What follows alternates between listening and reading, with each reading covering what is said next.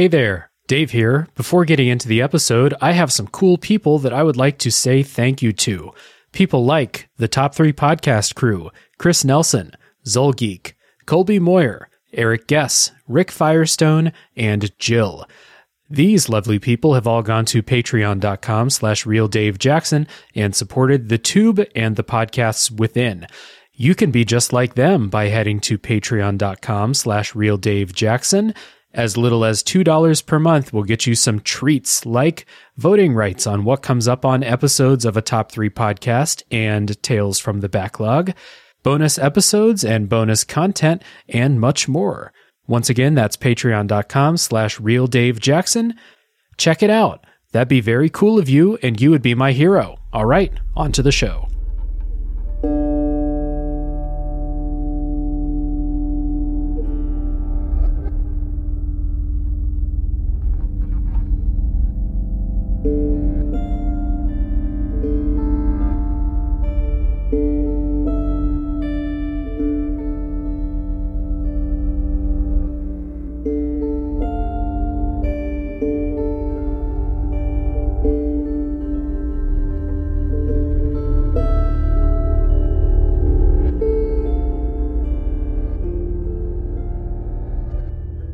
Hey everybody, my name is Dave Jackson, and you're listening to Tales from the Backlog, a video games podcast where each week I'm joined by a guest to talk about a game we played. My guest today is a friend of the show, host of the Gaming in the Wild podcast, and the old prospector himself, John Rogers. Welcome to the show. Hello. I guess this isn't the accent you expect from the old prospector, but it's what I got. Yeah, good to have you on the show, dude. Yeah, thanks for having me. It's nice to be here. Today we're going to be talking about Inscryption, which is a roguelike deck builder developed by Daniel Mullins Games and published by Devolver Digital in 2020 for PC, with a PlayStation port released in 2022. And by the time you're listening to this, who knows, hopefully Inscryption is in more places.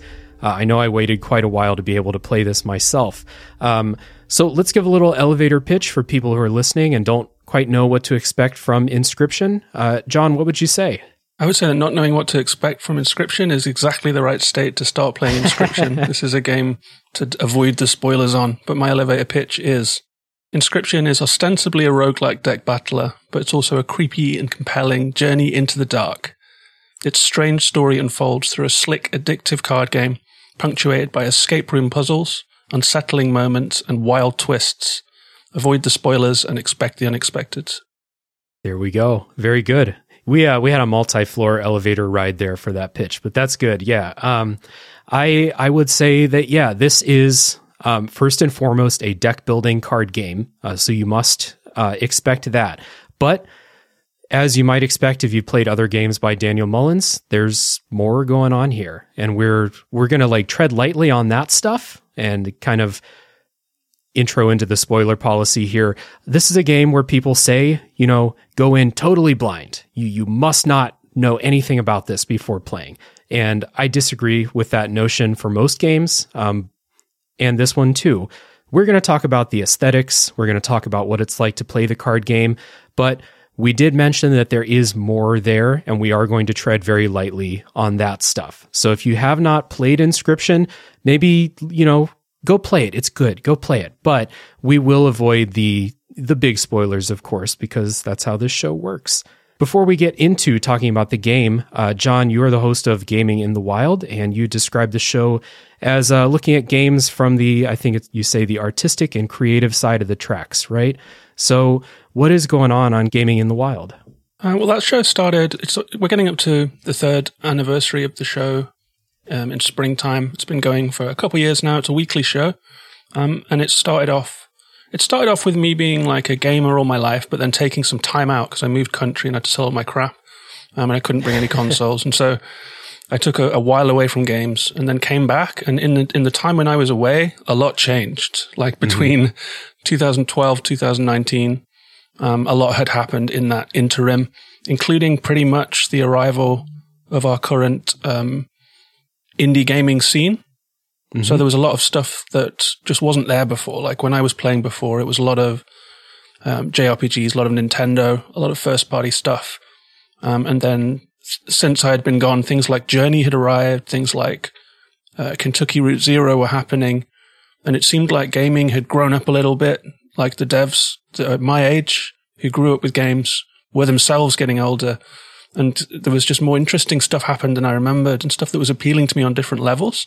And so when I say artistic and creative, I am attempting to dig out games that have something special to offer, something different, something interesting. But it's a one-person show, so like I just have to talk about what I'm playing. There's no other option, you know. So sometimes it just is something big and mainstream, but the real heart of the show is trying to dig up indie games that are doing something cool and talk about them every week.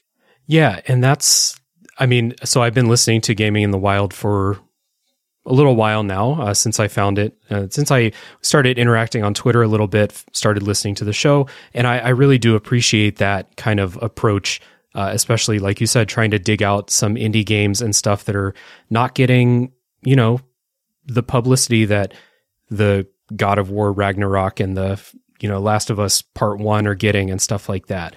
So I really appreciate it. This is something I always say to guests who have podcasts like this, where they're, you know, you very clearly care about gaming as an art form and a way to tell stories and things like that, and not just like a relaxing thing to do after work and then never think about it again, you know. And if that's the way that people consume games, that's totally cool. That's how you spend your time. But I really do appreciate podcasts who really look into gaming as an art form and a way to tell stories. And I really feel like you do a good job with that. So I'm happy to talk with you today about Inscryption. Yeah, thanks for that. I really appreciate it. I mean, I think I come at this from a certain angle as well, because, you know, I went through, like, art was my studies over the years, and I've worked as a journalist over the years, kind of trying to sort my thoughts into messages for people, and it's what I did for a long time. And so actually pulling everything together, like that interest in the artistic angle on everything, and that will to try and lift up and celebrate good bits of culture, which I did when I was a journalist, it's kind of all pumped into this podcast. And so I like that you get that from it. Thank you for that. Thanks. Yeah, and definitely recommend everybody check out Gaming in the Wild, and you'll be able to find links to it down in the show notes, as always, for easy access. So let's get into talking about Inscryption. And we always start with our personal histories with the game and what brought us to Inscryption. So I'll start with you, John. Why Inscryption?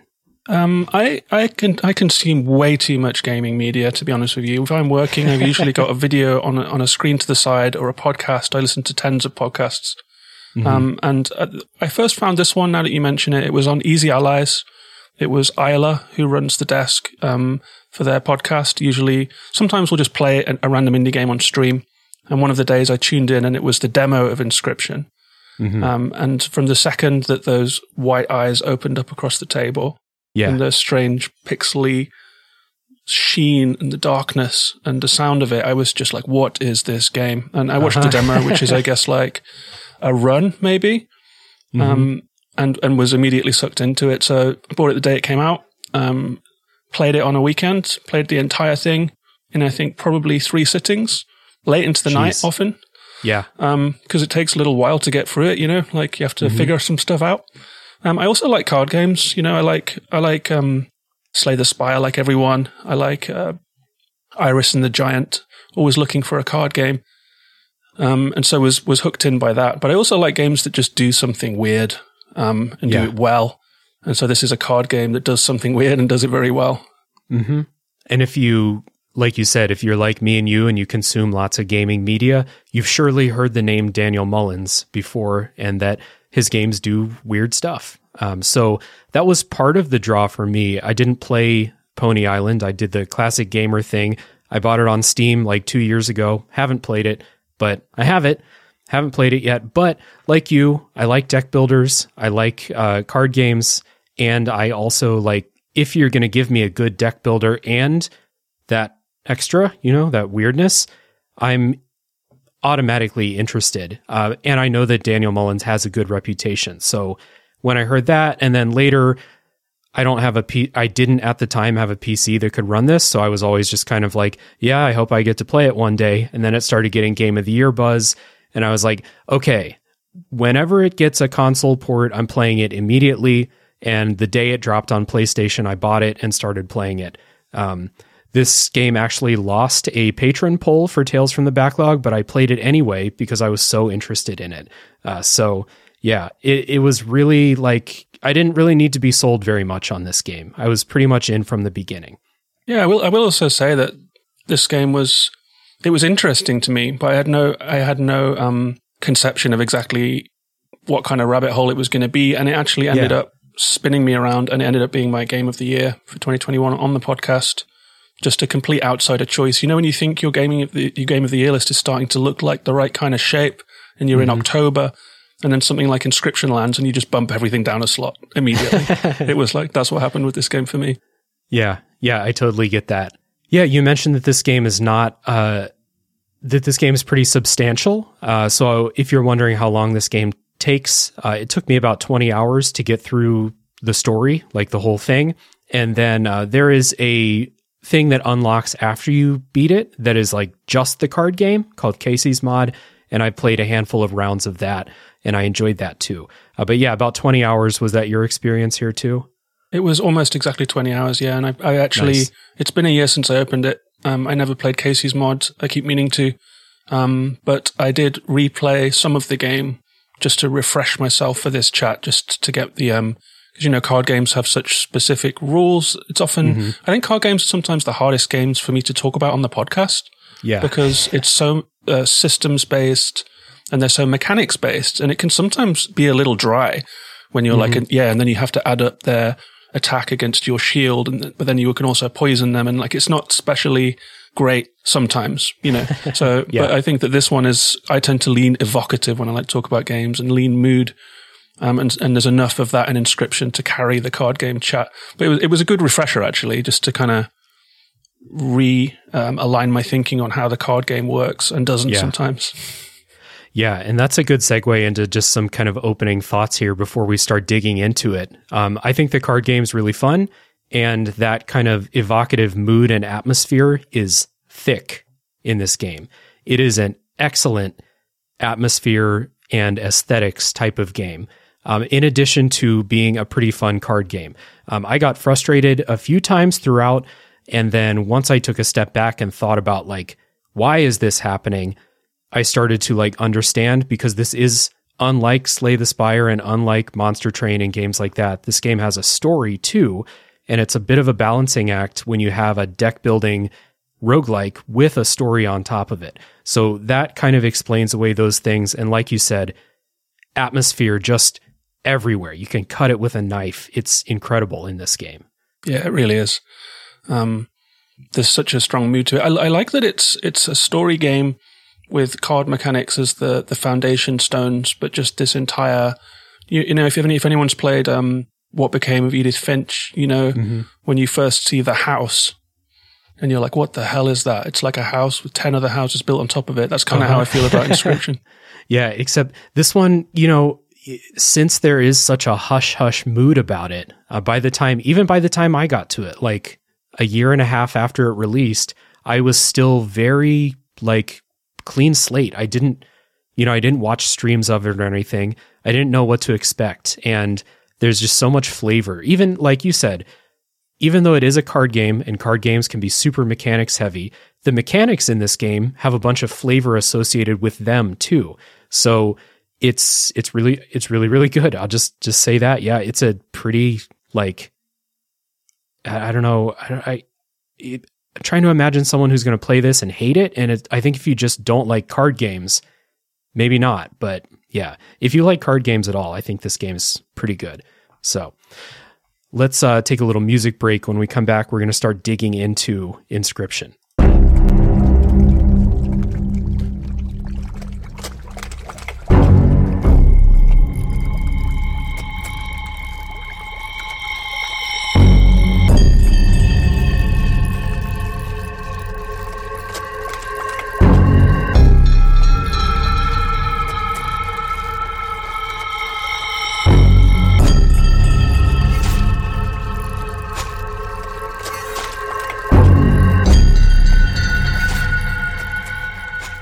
So starting out with Inscryption, before we start talking about the cards, we're just going to start talking with aesthetics, because when you boot this game up, it's going to be the first thing you notice. Before you start playing cards or anything like that, you are going to notice how it looks and how it sounds. So I think that this game is an absolute feast as far as aesthetics go.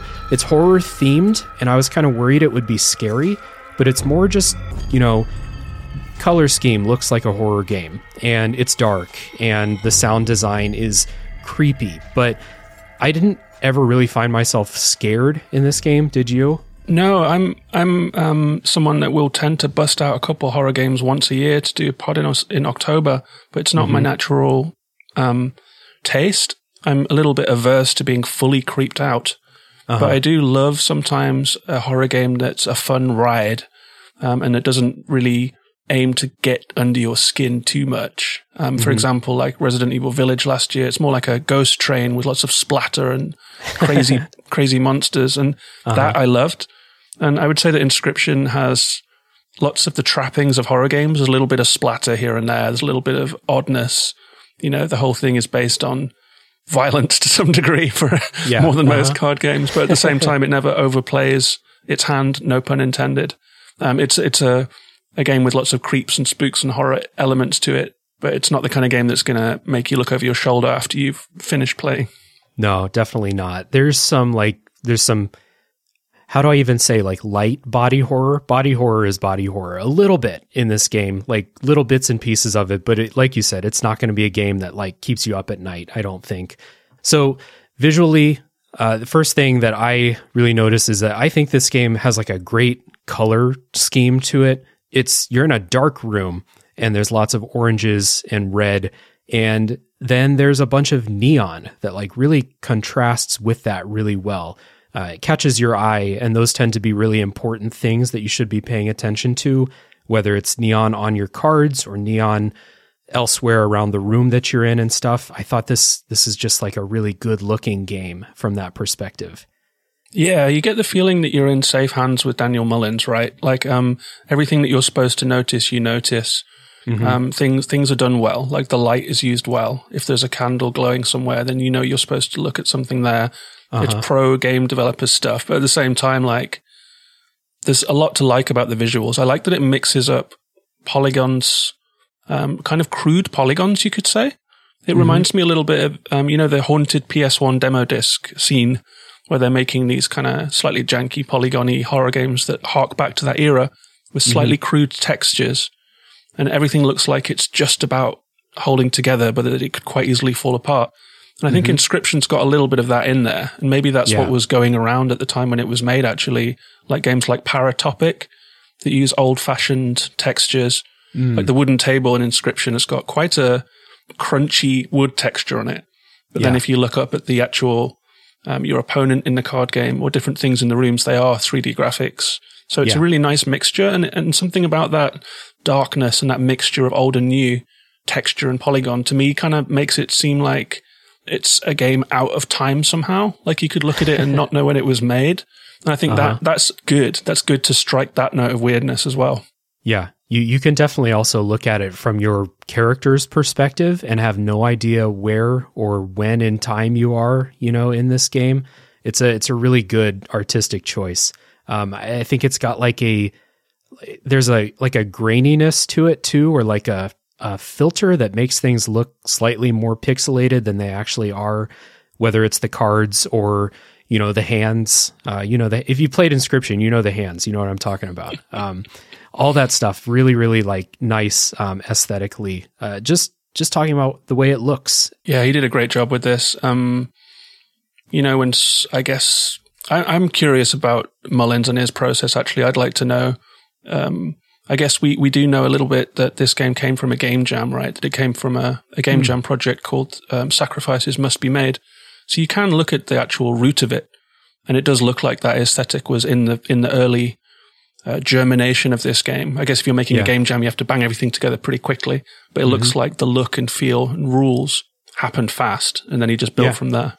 That makes sense, because if you are going to talk about visual, rules to follow when making the way this game looks, it is really simple. There's not a whole lot of different colors happening, and like you said, simple polygons and stuff like this. Isn't Final Fantasy VII, but you know what I mean. It's not. This also isn't like the latest and greatest in like high res textures or something like that. Sound design is another thing I really loved about this game.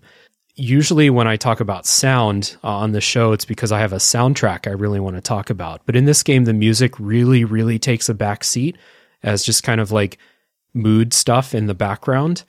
And then you get this like kind of fuzzy pulsing sound that happens throughout your game that every time it came up, I was like, how did he even, what is this sound even? Like, how does one even make this sound? It accomplishes like kind of creeping you out and making you feel unnerved without, it's not like a, jump scare sounds or something like that. It's just this fuzzy happening. Oh really, God, yeah, really that effective. sound, like even you just doing that, it gave me like, oh God, something's going to happen. Yeah. Yeah, I quite like the music in this one, actually. It's because when you begin playing cards in the cabin, the wooden cabin, the dark cabin, you're not sure where you are. And the music that starts is so minimal. It's just a couple, like a lonesome, like banjo being plucked really slowly. Mm-hmm. And so it just gives you this kind of stillness and quietude of being far from civilization. As the game progresses, like things ramp up a little. And I thought that the sound really kept pace with that and the music kept pace with that. When I recorded my episode, I used lots of music from the game as to sort of intersperse what I was talking about. And there was quite a lot to choose from, actually, listening back to it. They did a great job with this as well. Yeah. And the sound effects in the game are really, really good too. When you're playing the card game, you have these we'll say weights for now that drop on the scales as you score points and stuff like that. All of those have really satisfying, like, I can't think of the onomatopoeia, but really satisfying sound when they drop on there. Sounds that happen when you use certain items throughout the game, which I don't want to say right now. Very good. Just from a sound design perspective, it's really effective too. The sound of cards shuffling around and stuff as well. Yeah, you're right, actually. It's pretty tactile now that you put it that way. As you were describing those sounds, I could hear all of them, like the weights dropping onto the scale and the sound changing as more of them drop even. Like ching, ching, ching, ching, ching, ching, like lots of things at once. It was it's all very well done. Yeah, it's really good. Just aesthetically, all of these things go together from the art to the colors to the sounds to that background music and whatever the hell that weird fuzzy sound is. All of those things go together to build up this atmosphere that we mentioned before. That is that might be the ring the bell, take a drink word when we're in the early portions of this episode, when we talk about the atmosphere in Inscryption, because it's thick. And it led to me thinking that like my character is at the same time in danger, but not in immediate danger. Like this is not a safe place where your character is, but I definitely didn't feel like someone's going to leap over the table and strangle me or something like that at any time, or someone's going to bust through the door and jump scare me. It's a weird and kind of oppressive, creepy atmosphere, yet somehow cozy in a way. It is. Like the cabin itself is such a strange little room. Mm-hmm. Such a strange little room. There's just this creepy stuff around. And the fact that looking over the table at your opponent, you can just see those eyes. You don't know who they are. You get a sense of, there's definitely a question in the opening segment of the game, like, where am I and how did I get here? It's something to think about as the game goes on. The mixture of dark wood, feeling like you're way away from the city, feeling like, who the hell is this person sitting opposite me and what the hell am I doing here? There's like a slight feeling of discomfort and menace, but it's quite tightly played. Yeah. I think you said it, like as soon as you boot this up, as soon as you start playing, if you're not hooked by this atmosphere, and definitely if you're not into the card game, which we're going to talk about in a few minutes, then this game's definitely not for you. But in saying that, I'm not sure who's going to boot this up and be like, I don't feel it, because it's so well made here. All this, atmosphere. There's that word. Take a drink, everybody. I need better synonyms. Let me boot up the thesaurus here. Yeah, I would say that sometimes, I wasn't naturally a card game fan, actually. Slay the Spire was my first one. I was not drawn to them. I'd never played them before until a couple of years ago. And sometimes there is one that just breaks the glass ceiling a little bit. And you're like, anyone should play this game, not just card game fans. And I think this is definitely one of those. Yeah, this is a good chance to listen to a little bit more of that music. And when we come back, we're going to dig into this card game because I do think it is a lot of fun.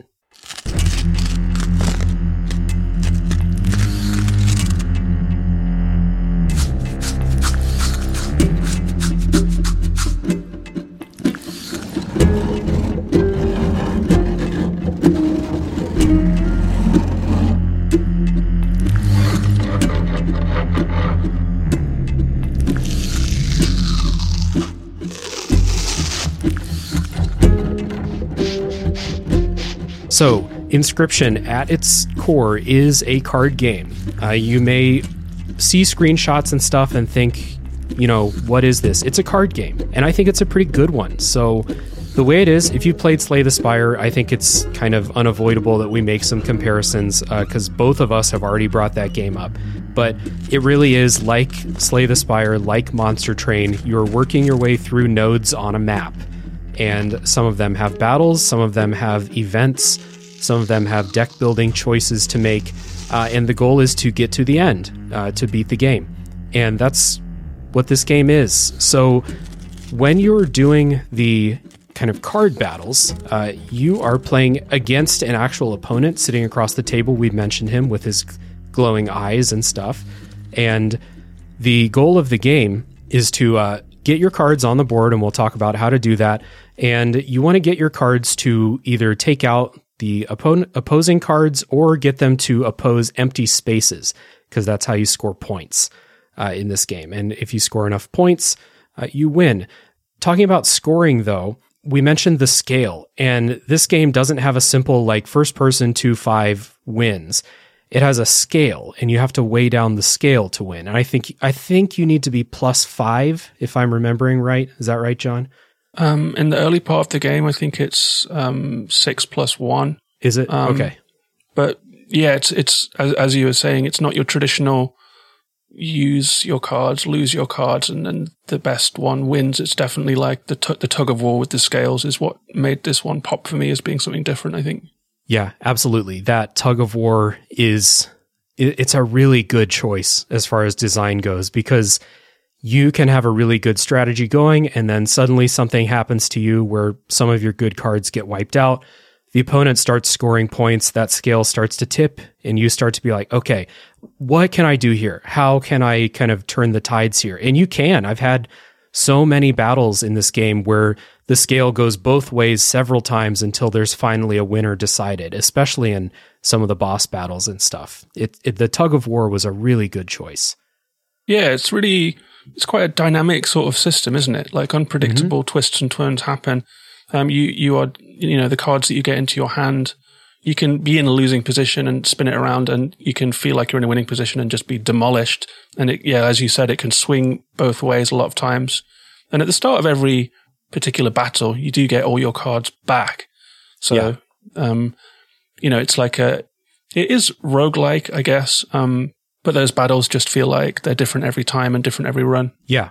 It doesn't feel random, but in the way that maybe they do randomly select from a handful of scenarios for each node on the map, like the battles and stuff. So I think I mentioned this before, but again, you put your cards down on the table. If your card directly opposes another opposing card, they will fight, and it's a simple attack versus HP calculation. If your card opposes an empty space, then you'll do direct damage on the scale toward winning. So that's the key, is getting into a way that you can either do enough damage to empty spaces to just overcome and not care about what cards the opponent has, or try to take out enough of the opposing cards so that their side of the board is empty, and then you can win. Cool thing here is the opponent, like we said, it's an opponent, it's a player you're playing against. If they feel like they have no chance, they will offer you a kind of let's just call this one a handshake, But they lie sometimes, just often enough that I never took them up on it, because there is a benefit to just destroying them in a big way in the battles. Yeah, I think it's a little bit of a hard system to describe in the way that it's actually card versus card battle. But when there isn't something opposite you, then you hit the opponent. Right. I think one of the most interesting things that happened to me was having a very powerful card that was like a Yeti or something, and that was on the left square. And he had like a bunch of sparrows that were hitting me for 1 damage each, but my one Yeti was hitting for 4. And so I put it on the left-hand side of the board, so it was striking past all of the sparrows and hitting him. So every time the turn went over, he was hitting me for 3, and then I was hitting him for 4. And so 3 weights fell on my side, and then 4 weights fell on his side, and then 3 weights fell on my side, and 4 weights, and it became this like attrition. And one by one, the scales ended up being in my favor. So you're kind of striking past his cards to win the round. Yeah, and there is a layer of strategy there for sometimes, like when you play a game like this, you may think like, what I need to do is kill all the cards on the other side, and then I'll win. But there is a layer of strategy where you don't have to do that. The goal is to do damage to the opponent, not necessarily to kill all their cards. Taking all their cards out will make things a lot easier for you, but sometimes it's not as easy to take out the cards. Yeah, a lot of strategy here, and kind of match by match also. Like what worked for you last match might not work for you in the next one. Yeah, they throw a lot of curveballs at you and the types of things that are coming your way. Yeah. Yeah, and you can only see one layer of cards that you have on the table. So you only have 4 spots to play a card, but you can see the enemy's cards coming towards you. So you can see that like next turn his entire back row is going to move forward 1, so you can pre-plan a little bit. So it is like player versus player, but it's not like you're both on an even footing. It's more like there are waves coming at you. Yeah. And he's coming for you, basically. Yeah, it is a nice touch to give the opponent that extra row, which means they can play more cards than you, but it does give you that extra turn to see what's coming and adjust accordingly. So one thing that I think is really nice about this card game is that you have 2 types of cards. You have your main deck, and then you have the squirrels. And the squirrels don't do any damage. They only have 1 hit point. They are not generally useful for anything except to, like, maybe you're in an emergency situation. They're going to hit you and win the game. Just put a squirrel in front of that card, let it die, and then, survive 1 more turn. But most of the time, squirrels are used as sacrifices in this game. And before I get into sacrificing, you can think of squirrels as a currency or like an energy type of card. Pokemon trading card game episode was not too long ago on the show. Energy cards in Pokemon trading card game. But in Pokemon, they were in your main deck. So every turn you might draw an energy card that you need, or you might not. In this game, they're separate decks, and at the beginning of each turn, you choose what you want. Do I want a main card, or do I want a squirrel? Do I need energy, in air quotes, or do I need something that's actually going to do damage? And I think this is another really awesome choice as far as designing a card game. Yeah, I don't play any real-life card games, but when I listen to a couple podcasts about Inscryption, I was listening to The Short Game. They always do great episodes. And Shane, one of the hosts of The Short Game, plays Magic the Gathering, and he gets castigated for talking about it constantly on The Short Game. But he described it as a side deck, which was not a term that I had heard before. So there is like the main deck, which is your playable animals that are going to be doing your damage, and then the side deck, and you just have to have a squirrel in order to get anything on the board at all. Yeah. But you are dealt 4 playable cards at the start, aren't you? Yeah. And 1 squirrel. So you always start with a handful of cards, and you're going to need squirrels to get them down on the board. Yeah. And so a lot of times you'd find yourself in a situation where it's like, I have this card, I can't play it yet because I need more energy, more blood. It's blood in here. So you may think like, I don't really have anything I can do this turn. Well, just draw a squirrel. You're going to need it later. Like you can never have too many squirrels in your hand. And I just think it's a really good deck building choice to separate these. And a good rule for life. You can never have too many squirrels in your hand. Yeah.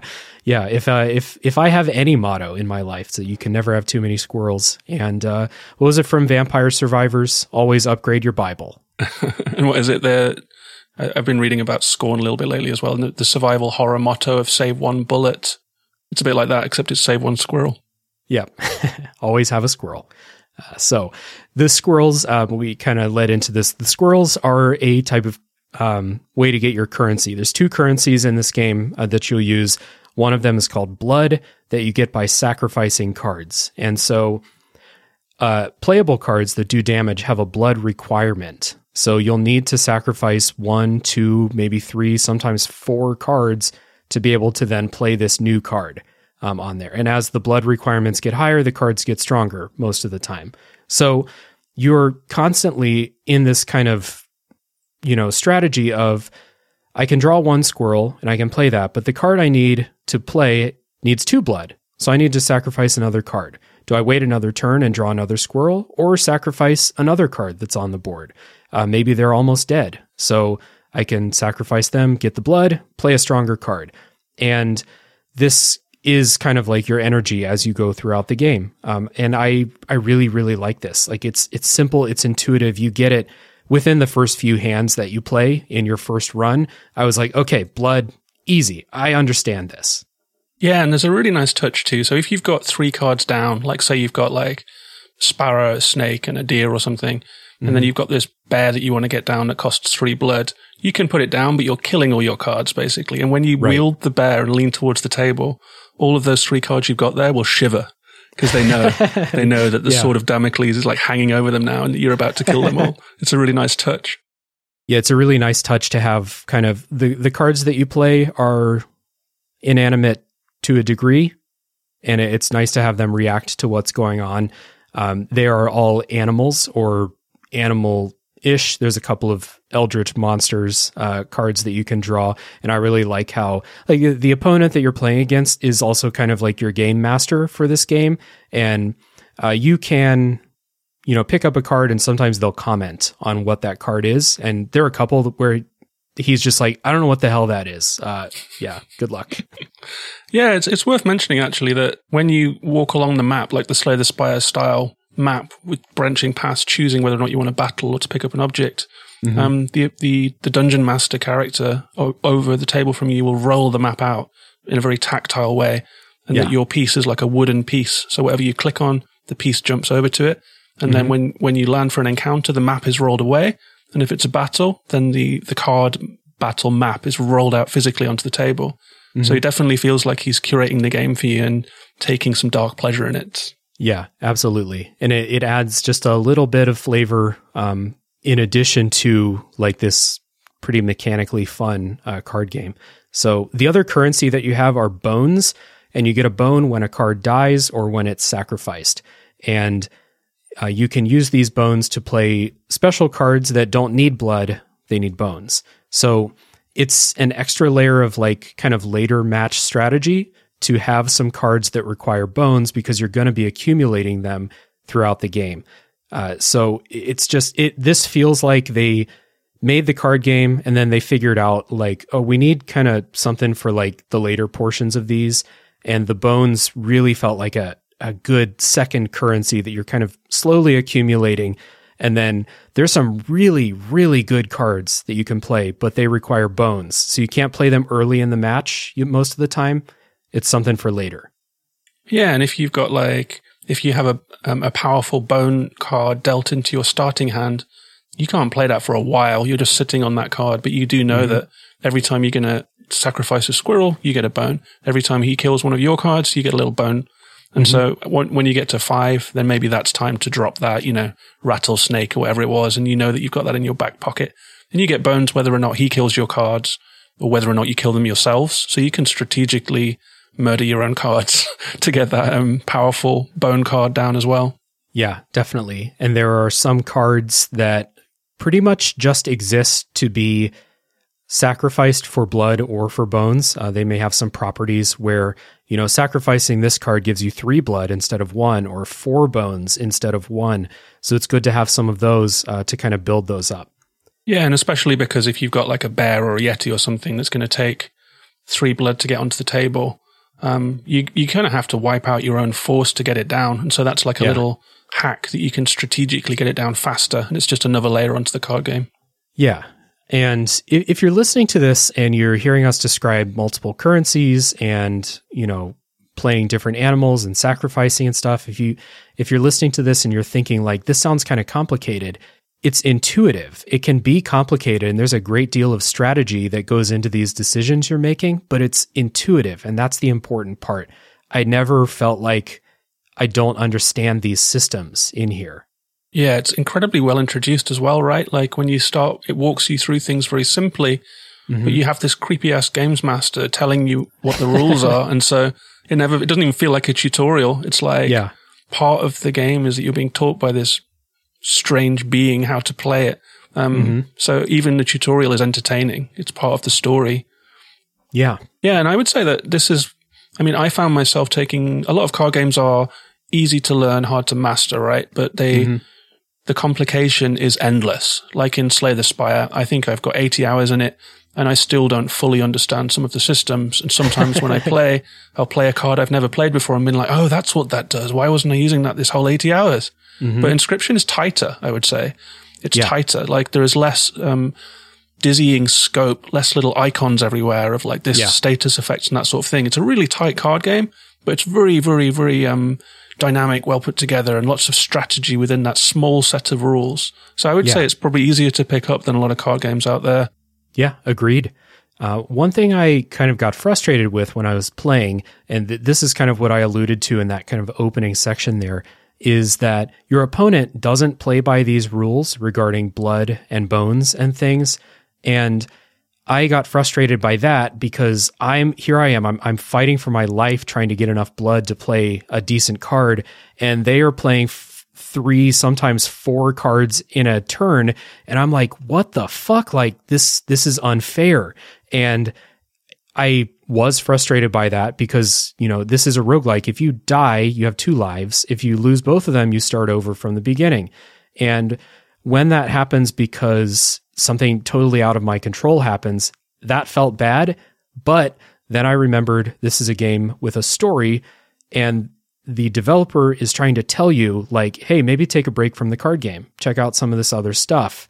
And it's a little bit like strong. Like they're assuming that the player is going to figure that out. And sometimes I did, sometimes I didn't. There's a very strong hint that I just didn't grasp. I'll tell you about it in the spoiler section, but there was one. But once I realized that it's not so much me and this other player playing by the same rules in a match of cards. Each battle is a puzzle. Sometimes they're going to give you one you can't win because they want you to get up and check out some of the other stuff. We'll talk about that stuff in a little bit. But that was one little like frustrating thing that I just had to kind of think my way through, I guess. Yeah, I have to think back now because it's been a year since that first playthrough. But I remember being frustrated by this game a bunch.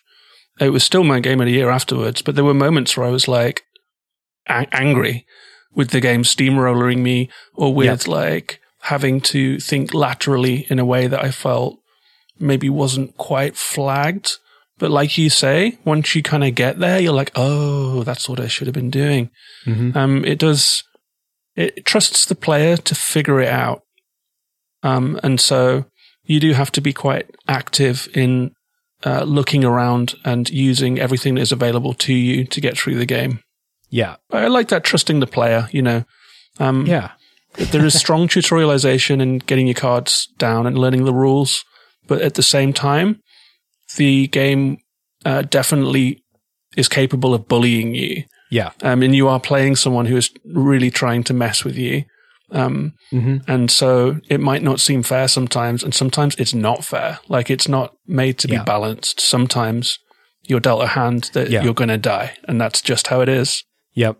We always want game developers to trust us more as players. And then sometimes when they do trust me, I feel like they trust me too much because I can be kind of bullheaded sometimes and like not really think my way through those situations. And I had several of those in this like kind of card game in Inscryption. But then, like I said, once I was like, oh, right, there are other things I could be doing right now.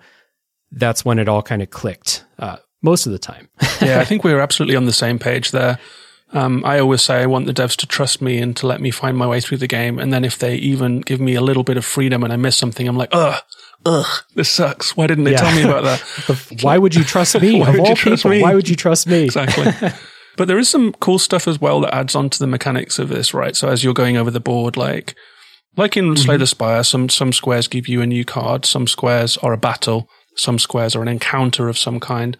And I like the ones in this card game. I thought that there's only a handful of them, right? But for example, the campfire where you rock up there and there's a bunch of hungry little wooden pieces sitting opposite this fire.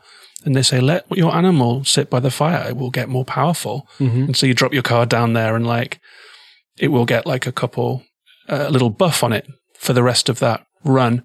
But if you leave it there too long, it doesn't always go well. And then there is like ways to get cards. For example, there's the creature in the cave where there's just some eyes looking out from a cave. And it does a test. It's like, can you draw 4 cards that have more than 4 blood? And if you pass, you get a card. If you don't, you get nothing. And then there are ways to get rid of cards, like the classic deck builder style, where you can just plain kill a card and take it out of your deck. Or you can sacrifice that card and pull one element of it and plug it onto another card in a really gruesome kind of way. Yeah. So there's lots of nice little things that keep the runs fresh, even despite the combat being quite varied and the encounters being quite varied based on enemy type and amount and that kind of thing and obstacles on the board. There's lots of nice ways for you to build up and beef up your deck and to really feel that each run is fresh. Even 20 hours later, there's a lot of life in this card game somehow. For something that is so lean, there's just lots of latitude for it to feel different and to understand it more and to have different results on the board and that kind of thing. Yeah, for sure. One of those things, you mentioned it, is kind of taking one element from a card and taking it to another. Those are the sigils.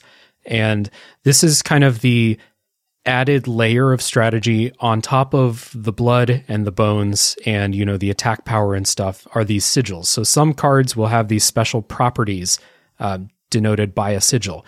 Some of them are changing where your attacks are directed. Some of them add poison, which kills the opposing card in one hit. Some of them make your cards attack aerially. So like, you won't attack the card in front of you. You'll do direct damage to the opposing player. And part of the deck building strategy is that one of these kind of nodes on the map lets you take a sigil from a card and put it on another card. You'll destroy the old card, but you'll get to move a sigil. And this was one of the systems that once I figured out that this is the key to building a deck that's going to help you win, that's when the game unlocked for me, because you get a lot of cards that are shit cards with great sigils, and you get a lot of cards that are great cards with no sigils. So once I figured out like, hey, this, what's it called? The snake, the poison snake. The rattler. Is it not adder? Not the rattler, adder. the other one. The adder. Yeah, the adder. The adder has poison, but it's very weak. It'll die in one hit against almost pretty. I think it only has 1 HP. It does. So it's not the most useful card. Yeah. Not the most useful card. Once I figured out, like, hey, just take that poison, put it on something that has a lot more HP, boom. The kind of deck building strategy, like, totally unlocked for me. And this became the thing in my head as I was moving through, like, picking up cards. Like, maybe this card's not very good, but has a good sigil. And I know there's going to be a transfer point somewhere on this map. Right. I do think that as a card game, this is a little bit like a puzzle to be unlocked. And the pieces of the puzzle can be found in the mechanics, which is really interesting. That's not like Slay the Spire, which is meant to be played eternally and endlessly on this wheel where you just keep going. You do another run. Maybe I can keep going. Maybe, and I still am. I still sometimes pick that game up. This one is like you are playing cards. It's for sure a card game, but the elements of story and progression and unlocking give it this linearity as well, which is really interesting. So it takes the best bits from card games and the intrigue and the satisfaction of figuring it out, but it plugs it into another game's structure in a way. Yeah, totally. So when you're kind of building these decks, and I just wanted to kind of talk about deck builders as a whole right now. So you have some experience playing Slay the Spire and some others. I really like deck building games. Slay the Spire, Monster Train. I just did an episode on the Pokemon trading card game. The there are others. SteamWorld Quest. They're fun games, but there's an element of like strategy that goes above my head a lot of times, trying to, as people say, break these games and making broken builds. When I beat Slay the Spire, it is often kind of a happy accident, and I'm not sure how I developed this deck that synergizes so well. I remember a couple times when I was definitely like, I'm going to make a great Shiv deck, and it worked in Slay the Spire. But a lot of times if I beat it, I'm like, that's cool. I don't really know how I got here, but that's cool. And in this game, every time I beat this kind of campaign, I knew exactly how I beat it. The strategy, the choices were all mine, and it felt really, really good to get to the end and have these cards that I've kind of Frankensteined together turn out to be the reason I win. It's a great feeling. I love it. Absolutely agree. Even when the game does bully you and steamroller you and play tricks on you and lie to you, like it is possible to just do really well at it and to really to learn it. And so that's a clever piece of design, you could say there. Like it's a game that it makes you feel like it's intimidating you sometimes, but at the same time, all the pieces are available for you to do well over time, you know? Yeah. This isn't a game either where you need to play certain, you don't need to play a certain number of runs and score a number of points to unlock the next three cards to be introduced into the pool. It's not like that. I think pretty much everything is available from the beginning. Maybe as you have to get further into the maps for some cards to start being introduced, but it's not like you're scoring points to fill bars to unlock and stuff like that. Mm-hmm. Yeah, it's quite natural the way that happens. I'm still like my little warm up for this show, I played 6 hours of the game, and I'm still seeing new cards just slide into the deck sometimes that make the game grow a little. So it does a lot to keep you interested. Yeah. Anything else about the card game that we think we need to mention before kind of talking about the rest of it before spoilers? I think that we've kind of tiptoed up to the line, and everything beyond here pretty much is spoilers. I mean, even describing some of the mechanical workings of the card game is getting super close there. Yeah. So I guess just to round off talking about the card game, it is really fun, and there is a kind of mode called Casey's Mod again that is just the card game, and it's fun. I've had a good time going through it, and I feel the same good feelings about constructing my deck and editing cards in the ways that you can and stuff like that. It's really fun. This is I don't know if I'm going to like replay the whole game, but I do go back and like, I have 30 minutes. I'll play a round of Casey's Mod. It's fun. Yeah. I've got a feeling that Daniel Mullins himself didn't quite realize how fun it was. Like he intended you to play the game his way, which is as a linear story game that's based around cards.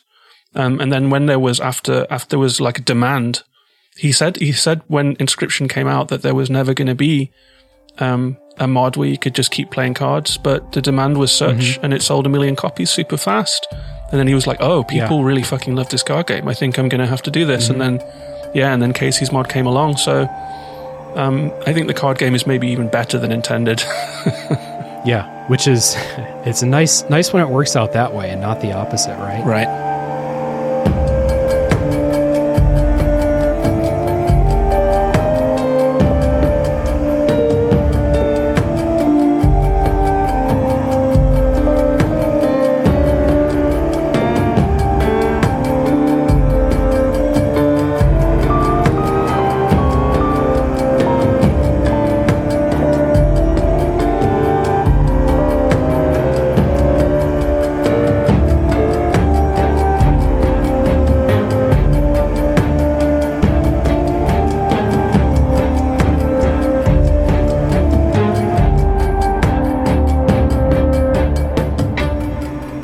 So the other part of the kind of gameplay puzzle here is that you're in this cabin, you're seated at a table playing through these maps, but you can stand up.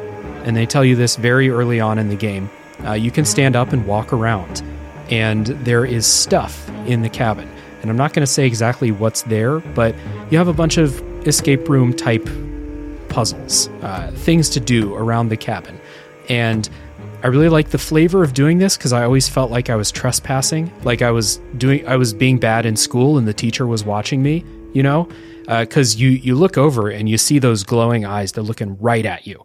And the first time I turned around and saw that, I was like, oh my God, I'm so sorry. Let me sit back down. Yeah. So, but you have stuff to explore around the cabin. I don't want to go too deep into this, but there is stuff to do. They are puzzles, and they range from very easy to I had to look up a guide to solve them. But they are important. You should get up and explore all of these. Yeah, it's kind of cool in that, like, I guess if you were to look at the cabin from the top, it would be a grid with the table taking up 2 spaces, and then your seat taking up 1, and then just 6 other spaces, and that's the whole cabin. And so you use WASD to just stand up, walk, and turn. And so there are, like, that means that there are 1, 2, 3, 4, 5, 6, 7 walls that you can look at, depending on where you're standing and turning. And there's stuff in there you find in cabins, some stones, some skulls, the kind of things people pick up on hikes, things that you can poke, a little globe to spin, and then there's also some actual, quite clearly meant to be further investigated stuff as well. Yeah. And those things kind of slowly unlock, like, escape room puzzle style, like where you'll need to solve one thing in order to solve the next thing, and then you'll need to solve that in order to solve the next thing. And so just a reminder for anyone who's going to pick this up for the first time, don't forget about those. You do need to do them.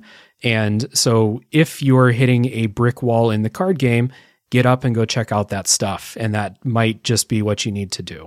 Absolutely. And it's nice to, in card games, sometimes you spend a lot of time looking at the surface you're playing cards onto, or the UI or whatever.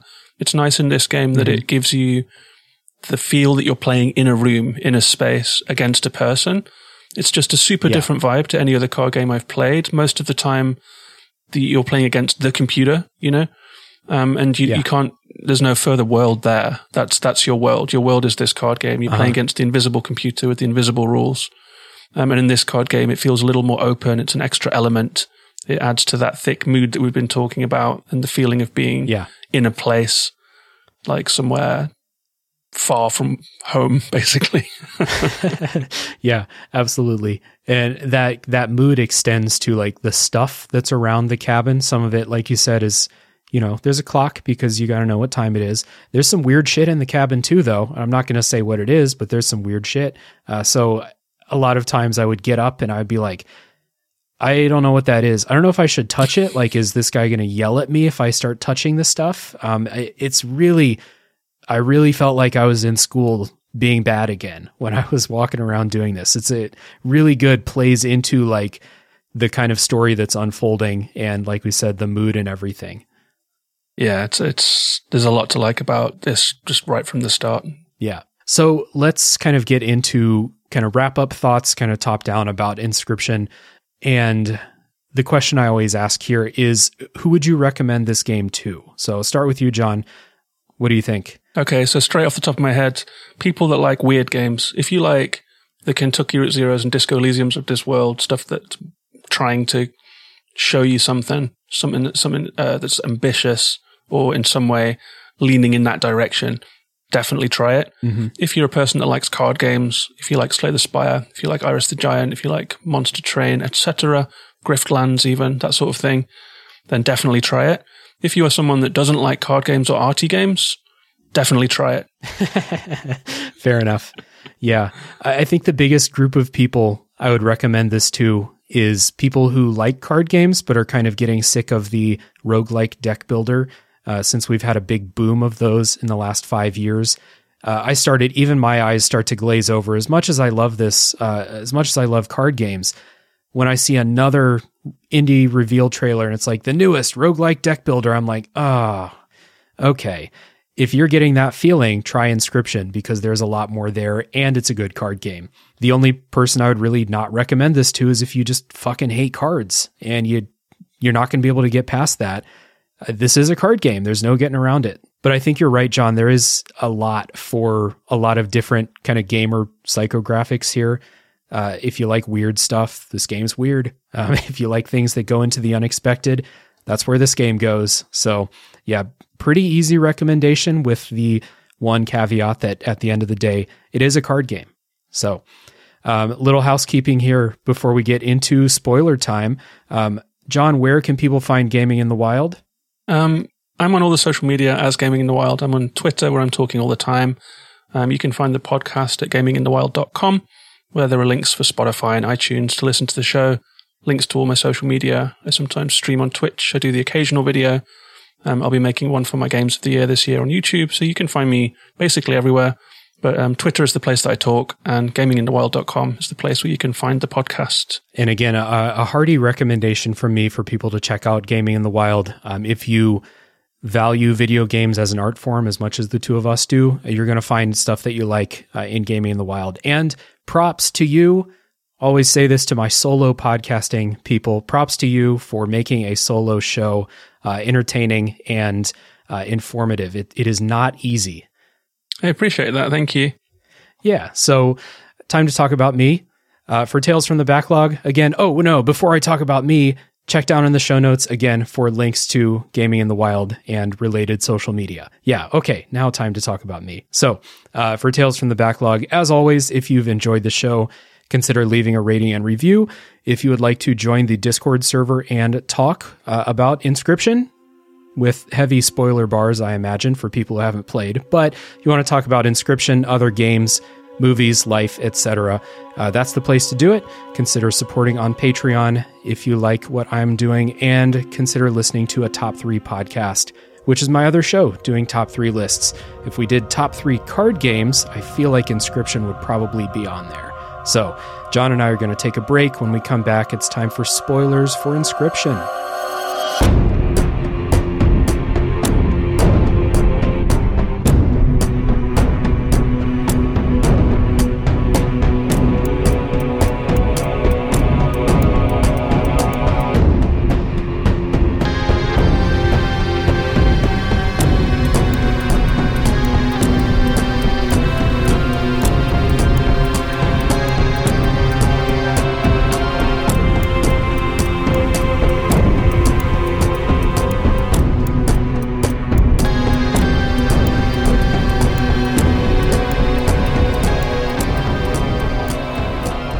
All right, John and I are back, and it's time to talk spoilers for Inscryption.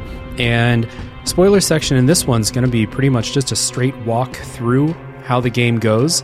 So I am going to tell you now that sometimes if you get spoiled on games, it's not a huge deal, because I think you can get the same impact experiencing it for yourself, even if you know what's coming.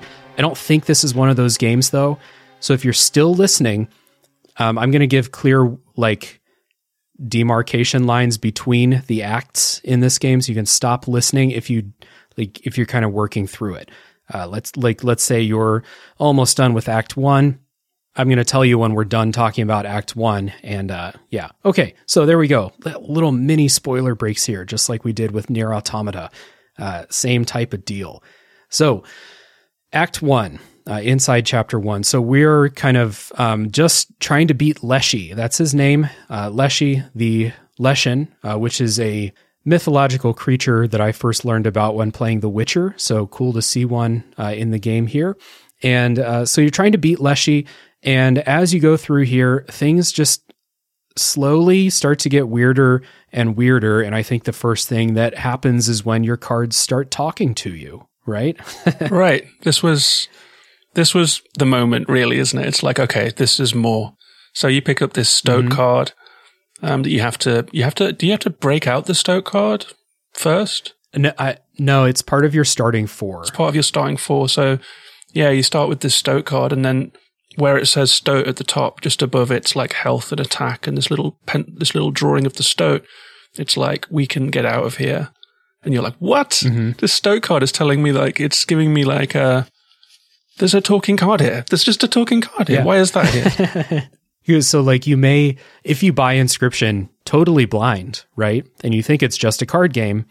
I mean, it is a card game, but if you think that this cabin and the cards is all there is, this is your first clue that oh, some shit's going on here. So the Stoat starts talking to you. I like the Stoat's attitude too throughout. as you play. Like when you're going to sacrifice the stoat, it's like, oh, come on, you know? Yeah. And it thanks you if you don't. It's like, hey, man, thanks for doing me a solid and not sacrificing me. Yeah. And if you use the stoat in any of those kind of events around, like you want to transfer a sigil onto it or something, it's like, all right, I guess if we have to. Actually, I think like a couple of the other ones are a little more reticent. Like a couple of the other talking cards are like, they don't want you to interfere with them too much. But the stoat was actually like, when you go to sacrifice something for a sigil, it's like, pick me. It wants power. Mm-hmm. It's like such a little weirdo. Yeah. Yeah. Good little personality on the stoat. And then you also have to break out a couple of other cards. There's a stink bug. I think you get this throughout, like just playing the game. You'll just find it as a reward. I felt like that was one of the escape room ones. Was it? I think it was like the second save, one. And then the wolf came out of the. Are we spoiling? Are we spoiling where these cards come from now?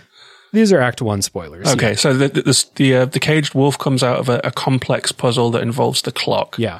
And there's a couple of the puzzles we talked about and we skated around because we don't want to spoil the game for anyone. And if we are spoiling you right now, get out of this podcast. Go on, get out of here. But the stink bug. Play the game. Yeah, go play it. But the stink bug is in this sliding puzzle. So there's this weird gold sliding puzzles on the wall there. Yeah. That are representations of the card game with sliders. Yeah. So you can kind of move squares up and down in a simulation, like a sort of board game version of it, if you like. And if you kind of correctly solve the puzzle, which is to kill the opponent in one go. Yeah. So you move your little sliding gold things around. You hit the bell, the number goes up and it's like, okay, you only got 4. You have to move them around a little more, try and solve the puzzle.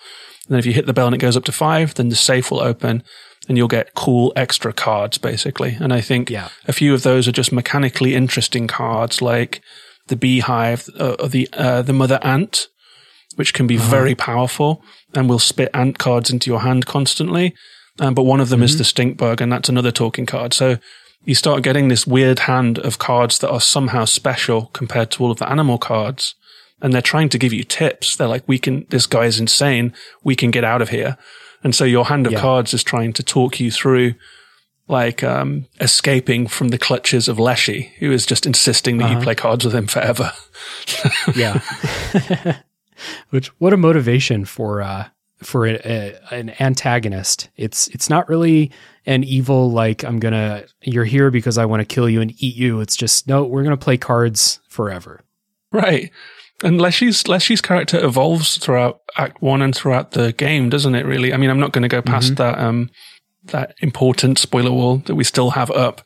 But in Act 1, like, Leshy starts as macabre and creepy, and those white eyes staring at you. He wears masks sometimes. He's definitely unhinged. But the more that you play, you get more of a sense of who Leshy is in a really cool way. Mm-hmm. Yeah, totally. So those slide puzzles were, I think I got the first 2 by myself. They really require like a mastery of what the sigils do and stuff, almost beyond like the mastery you need to beat the game. Almost. The last one was so hard, I could not do it. I had to look up the solution, and that actually, your reward inside the last one, which I believe is the squirrel totem, is what helped me beat the game. So I needed that, but it was really hard. Yeah, I beat the first 2 pretty fast, and then the last one, I was getting 4 out of 5, could not figure out the last bit, and I trial and errored it, basically. I was just moving things around, hitting the bell, moving them around, hitting the bell. I just trial and errored it. I didn't crack the puzzle. I brute forced that one. Yeah, well, fair enough. So yeah, that squirrel totem is what helped me kind of get through it. But before we talk about beating Leshy, let's talk a little bit about the bosses in Act 1, because of the bosses in the other acts, I think that the bosses in Act 1 are the most fun. So you have the prospector. They all have, like, I said before that the combat, matches are like little puzzles, and the bosses are definitely puzzles. You got to figure out what the boss is doing and counter. So the prospector starts out with a pretty standard thing, except he has a pack mule that's sitting on top of an envelope of cards. And if you kill the pack mule, you get those cards, which is going to be really helpful because once you beat the first round, the bosses all have 2 lives, so you have to beat them twice. Once you beat round 1 of the Prospector, he yells, "There's gold in them cards," and then he turns all your cards to gold. Really good theming to him. I like that. Bit of a shock when that happens, though, right? It's like oh yeah, because you've been used to playing these cards, playing by the rules, and then the game is just like, nope. No more. The rules you thought you knew are gone. Your cards are now being smashed into gold, and all your most powerful cards are down on the table because that's how you play. Right. You get your powerful cards down, and then the game is like, I'm just going to sweep all those away. What have you got? Like, it's such a slap in the face from the game. I was shocked the first time that happened.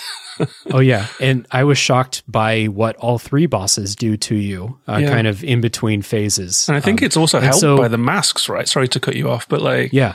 Because when Leshy is DMing for you, he's sitting opposite. You barely see him. He's like sometimes vaguely visible. Mm-hmm. But then when the bosses come, he's DMing the bosses. So he puts on a mask. So for the Prospector, he puts on this grotesque mask with a carved wooden beard, and he leans in and he's holding like a pickaxe. And suddenly the music ramps up and it's like drums and chanting. And so, it gets you... it's like exciting, like it's a real boss encounter. And so not only do you get like the changing the rules and messing with you on purpose, but you get like Leshy's kind of DMing the boss to you. Mm-hmm. So cool. They really feel like something, Yeah, it is. And those masks are great. All 3 of them are excellent. And I think the wood carver that you meet through those events, all the masks that he puts on to roleplay these different characters are really, really good. So the Prospector turns all your cards to gold in between, round 1 and 2. So kind of my strategy is, because he doesn't throw out a bunch of good cards in round 1. So it's just kind of like do what you can to get through round 1.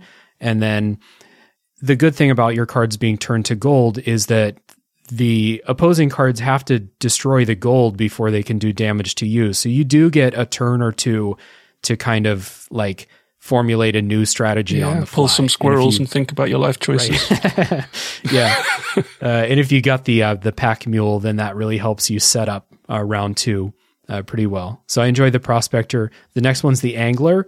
And his gimmick is that sometimes he will use his fishhook item and he will steal one of your cards. And they show you which one he's going to take with a little hook icon over it. And the key there is he will steal whatever the last card you play is.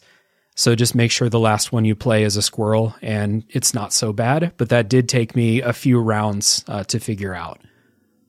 Yeah, and he's creepy, man. Like the Prospector is this insane, like his face is just this really like oversized, bulging, grotesque angler face, and he's leaning into you. And like when he steals your card, he says, "Go fish." And then he hovers his hook over the board. Yeah. And he wants the freshest fish that you have available, so he's going to take the last card you played, but it does take a moment. It's another puzzle inside the puzzle. Yeah. Each boss is a puzzle inside the puzzle. And then round 2, all of his kind of chum bucket cards, I think, turn into great white sharks, which are really powerful cards. So you have to be ready for that. I definitely got the first time I made it to that. I was like, what the fuck, sharks? Okay. Once you beat him, though, you get that fishhook item, and it's really good. It can turn the tide of almost any match you use it in. Yeah, it's powerful. I actually bounced off a lot of these bosses a few times in my first playthrough. In the playthrough that I'm doing now, I sailed through them pretty easily because I knew the puzzle. Yeah. Which is another... it leans into my theory that this is more of a story puzzle game with card mechanics than a card game with story mechanics, if you know what I mean. I don't know if that's so interesting as a conversation, like the classification of the game, but I do think it's part of what makes this game interesting is the formulation of it in that way. Yeah, because these boss fights, like we said, they are definitely puzzles using cards. It's like if you, John, or anyone listening has played Thronebreaker, which is the Witcher card game, that's what that is. It's marketed as Gwent with a story, but it's not. It's puzzles using kind of what you know about Gwent. So, and that's kind of what this is like. Mm-hmm. I haven't played that one. I'm going to play Witcher 3 when the next gen drops, so maybe my Gwent time is coming. I hope you enjoy Gwent as much as I did. I had a great time.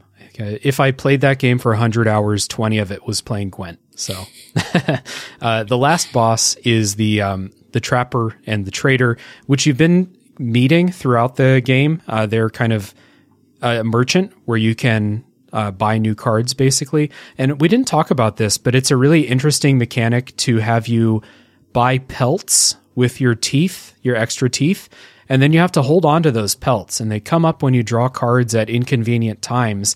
And if you can persist until you get a chance to sell those pelts for new cards, it's really worth it. But it can be a real downer when you need a good card and you draw a pelt, and it's like, fuck, I needed something that can help me. Yeah, absolutely. When you're waiting for your death card or your bear or whatever that is you need to play, and you get the wolf pelt that you know is going to be valuable later. Sometimes I had to sacrifice it, and I had to drop a pelt on the board to stop me from taking the final hit, and that's just a pain because you know that you can sell them later and it's going to be good for you. Yeah. But it's a funny little plot twist that the Trapper and Trader are like as friendly faces as any faces get in this game. They're still grotesque, hacked out wooden masks, but that you do meet them on your playthrough and they try to help you and they talk to you. And then all of a sudden, plot twist, it's a double boss. Yeah. And in Casey's mod, I don't remember if this comes up in the main game, but sometimes they'll be the second boss that you fight. It might come up in the main game where they shuffle them a little bit. And if you beat them, then their kind of trading post will be empty on the board. So then I think your character says like, well, better not buy more than I can afford. I'm on the honor system here. So, right. Yeah, kind of interesting though. So their gimmick is the first round, they have all these traps that when you kill the trap, it will kill whatever card killed them. They're bear traps. And some of them can jump and catch like aerial attacks. It's a really interesting thing. And then as those traps kill your cards, they get turned into pelts. And then after or between the rounds, you can sell the pelts. I really like this. They fill their side of the table with other creatures, and however many pelts you have, you can take that many of those cards. But whatever the cards you leave, those will be the cards you have to fight. So there's some strategy in choosing cards that you can use, but also I need to, if there's a like, what's the card that's like, it needs 4 blood, but it does like 9 damage, I think that's the Uralei, which I have interpreted as a Yeti. Right. So if you see one of those, it's like, I don't think I can use that, but I definitely don't want to fight that thing. So I better pay for that. It's a really interesting little strategy just for one little round here. Yeah, I absolutely love that all 3 bosses subvert the rules of the game and demand that you get creative and introduce a new little puzzle for you to solve. And they also just have so much character and atmosphere. The way they look, like when you come to the Angler, there are hooks in the background of Leshy just going up and down. It's like a crazy ghost train ride. Yeah. I found the bosses to be really effective and really, they actually, surprise me a little bit in this game. It's the way that the game amps everything up. Like the music, the look of it, the masks. It's just and the mechanics as well. These are super fun boss encounters. Yeah. Yeah, I had a good time. I think you said you got beat by most of the bosses a couple times while you were figuring them out. And that was my experience too. And then after I figured them out, they're still not easy. If your deck's not good enough, you'll lose. I played a round of Casey's mod this morning and I lost against the Trapper. They had too many good cards and I chose wisely, or I chose poorly, I suppose. But they're still not easy. They do require you to have a good deck. But once you figure out their gimmick, it is a nice bit of strategy for sure. So next thing, I guess, on the train to beating Leshy is talking about death cards. And this is another stop on the kind of slowly unfolding the story of this game to you. Is learning about what death cards are. So we said in the non-spoiler part, you can die and you have to restart, but we didn't say what happens when you die. Is you get taken to a back room and Leshy takes your picture and that's what kills you. And your kind of soul is put into this death card. And you get to pick a couple of attributes from cards in your deck. So they'll give you 3 cards and say, pick the one that you want the attack value to transfer. Then pick the one that you want the health to transfer, and then pick one for a sigil. And this starts out being okay as you go through. Your first couple death cards are probably not going to be the most effective, but as you get better cards, as you go on, and as you start to maybe even just see that Yeti and think like, I can't use this, but maybe it'll come up during death card creation, and then I'll be set for the next round. Another just little layer of strategy that was very cool. Yeah, and you, I think one of the things that you pick as well is the cost to play it. Yeah. And so that the stumbling block with the Yeti is that it costs 4 blood, which means you have to kill all your cards or have a bunch of squirrels. And so getting that on the board's pretty rare. Mm-hmm. But I think I got it down one time as my death card where I had 8 aggression, 8 health, free to get on the board. Yeah. And maybe like the Mantis God Sigil. So It was like, it was the destroyer of cards, free to play, 24 damage, an absolute monster. So death cards, I think, we've talked a little bit about how beating this game is about breaking this game. And we talked about broken builds. Yeah. And the death card is like the easiest main line to breaking the game, isn't it? You get the overpowered death card, and when it comes into your hand, you're like, oh yeah, this is it. Yeah, I definitely was able to make a couple of those death cards, like you just said, that can do, 6 to 10 damage, free to play on the board. Great. A couple others where because you get to pick a sigil too. So a couple others that had that Mantis God triple strike with poison. If you can transfer one of those on later in the game. And that's basically like an automatic win. Like you'll win the entire round with that card. The game starts out pretty difficult because it wants you to die a bunch and explore around the cabin, do the escape rooms, try out different strategies and stuff. But you do get to a point where you have so many tools available to you that, like we said, you'll break this game wide open. And I said this before, but I was the one who designed that death card. I was the one who transferred those sigils. These are all my choices, and they're simple choices, but it makes you feel great when you just get that unbeatable card that does 24 damage, right? Yeah, it's insane. It's an absolute pleasure. There's something nice about breaking games, and there's something nice about, when you get like an OP bug or something, it feels a little like that. It feels like something about the way this has been put together wants you to feel that joy of feeling like you've hacked the system. Yeah. Even though the system has been designed to be hacked. Yeah, exactly. And there are a lot, like I said before, there are a lot of deck building games that are designed to be broken, but there are so many interlocking systems that I often break it by accident or don't break it at all. But in this game, it's so simple, but there's so many avenues that you have. It's really, really nice. So I kind of mentioned the death cards, and I assume the death cards play into whenever we're able to beat Leshy. So I just want to turn it over to you, John. Tell me about a couple of crazy builds or crazy cards that you had that helped you beat Leshy. Yeah, I think the biggest challenge in the end for getting Leshy for me was keeping a small deck and having the good cards come up fast. Mm-hmm. Like you've said to me on chat, the idea of keeping a small deck is a classic deck builder strategy. And when you've got cards that are so overpowered, you just need to get them fast. You're basically clinging on until they come up in your hand. Mm-hmm. But some of the systems that I got that were just unbelievably good, there was a card called the Amalgam. I didn't remember it from my first playthrough. Maybe I didn't use it the first time around, or I didn't pick it because it doesn't look that great when you see it.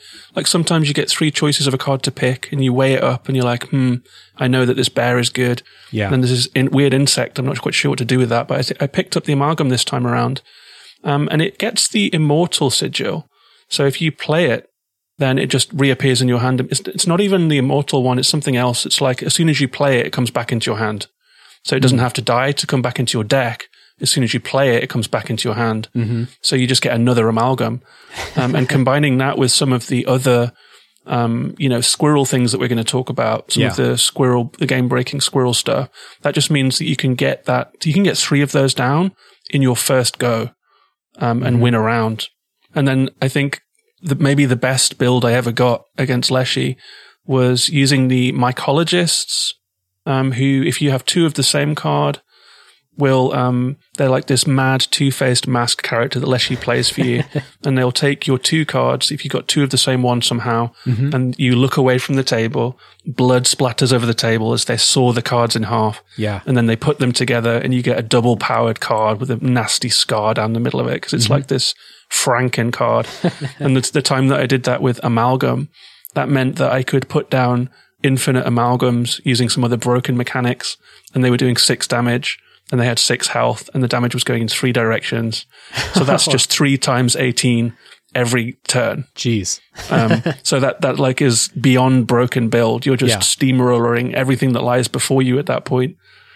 But then again, if the amalgam doesn't come up in your hand, then you're playing sparrows. You know, you're playing your other cards. So you really have to wait for that one to come into the hand. But that was maybe my favorite. Yeah. I also got like I think I described the insane death card, which was some super high attack going in 3 directions and none to play. It was Yeti, Mantis Lord, and 0 blood to play. And that was just, you just play that card, sit back, and then watch the game ends. Yeah. Like basically. every time. Yeah. So it's not just that the game allows you to break it, it's that there is a sense of glee in just how broken the game the systems can be.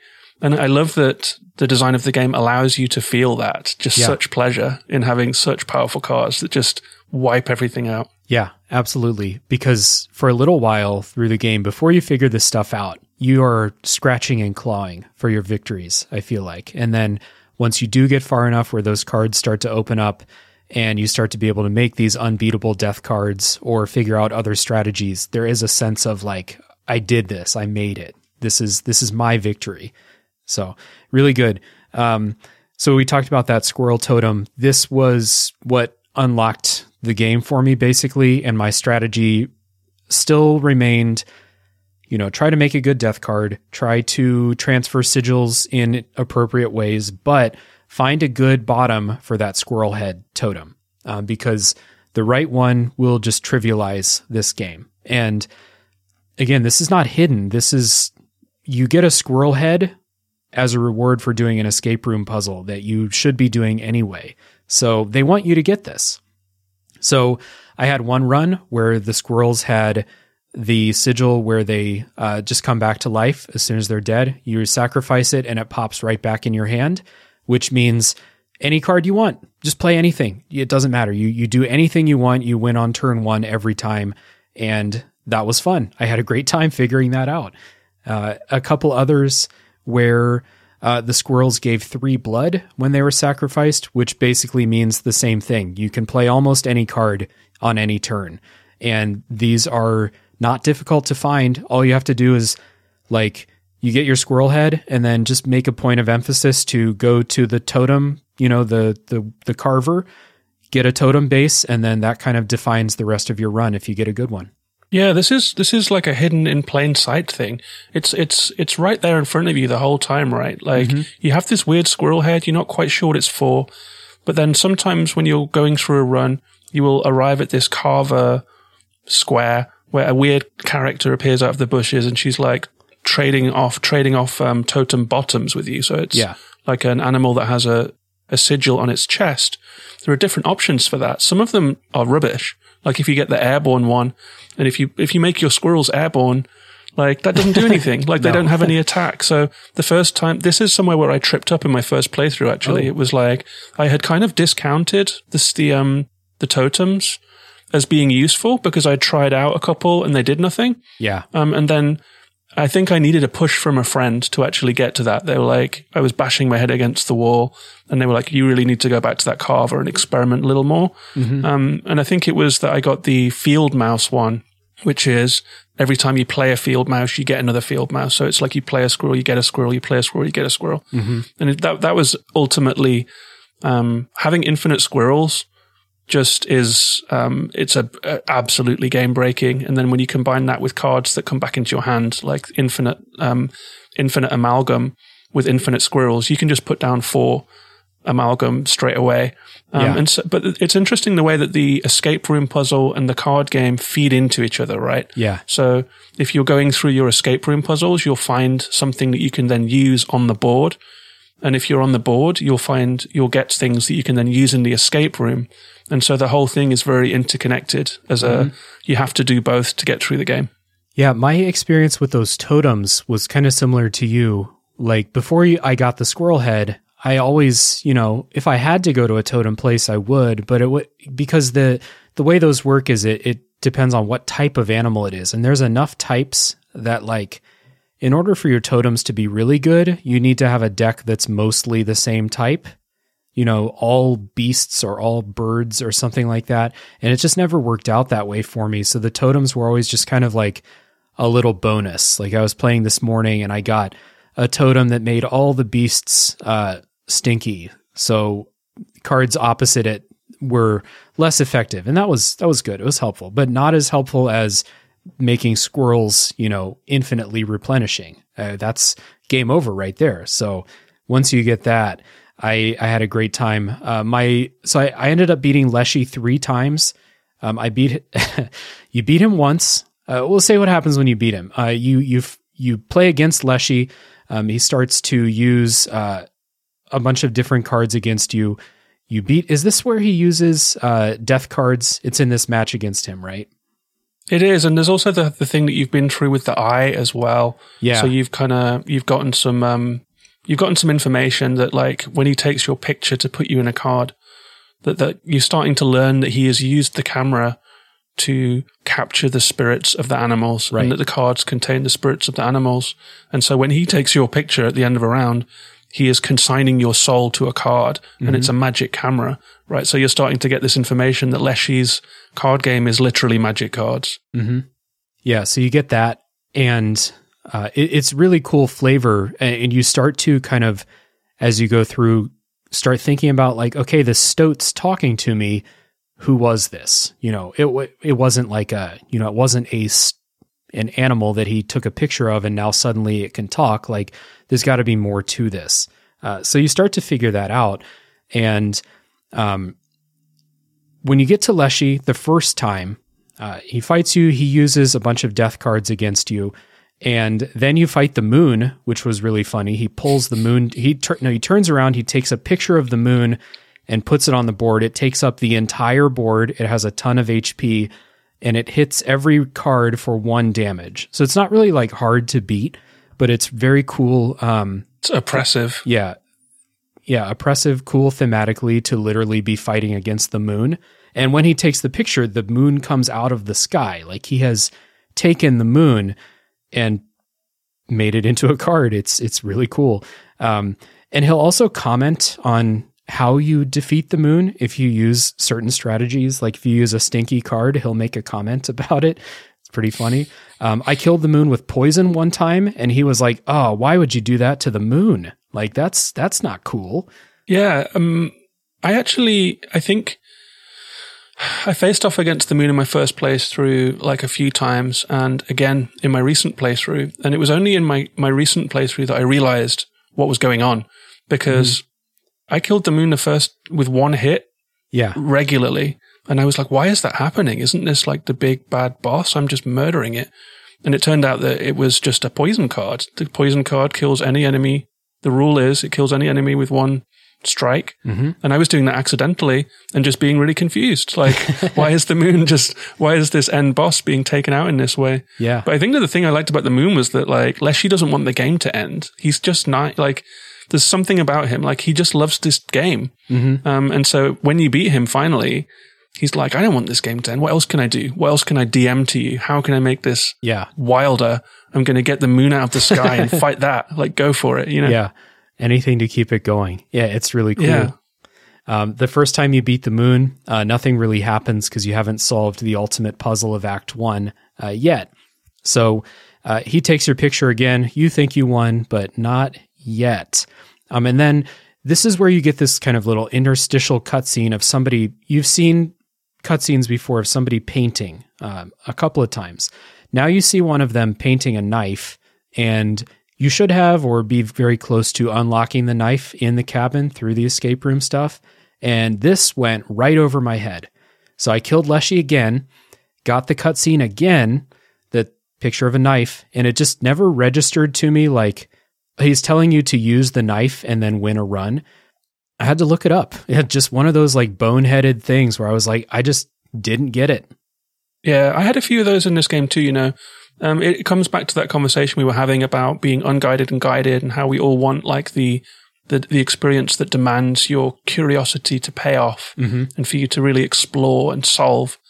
But, you know, when I play things like the Outer Wilds rather, or where there are some big leaps of logic required for you. For example, if anyone's played Outer Wild, there's a puzzle with a quantum moon that you have to solve. It's pretty difficult. It's a big piece of lateral thinking. Yeah. I just did not get there. My mind just did not grapple onto that one bit. I completely went over my head, flyby.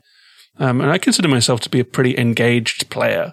But sometimes it's like they toss you the ball and you just miss it. You know what I mean? And puzzle games are like that. Sometimes when you're playing a puzzle game, like, for example, The Pedestrian, I felt like in lockstep, like mental connection with the designer of the puzzles in this game. Some of them are really hard, and I got them first time every time. I was like, something about the way they think, the way they're laying this out, I'm getting it. I'm in harmony with this game. Other games like that people love sometimes, I will just completely bounce on. My brain is not in harmony with what's being served to me.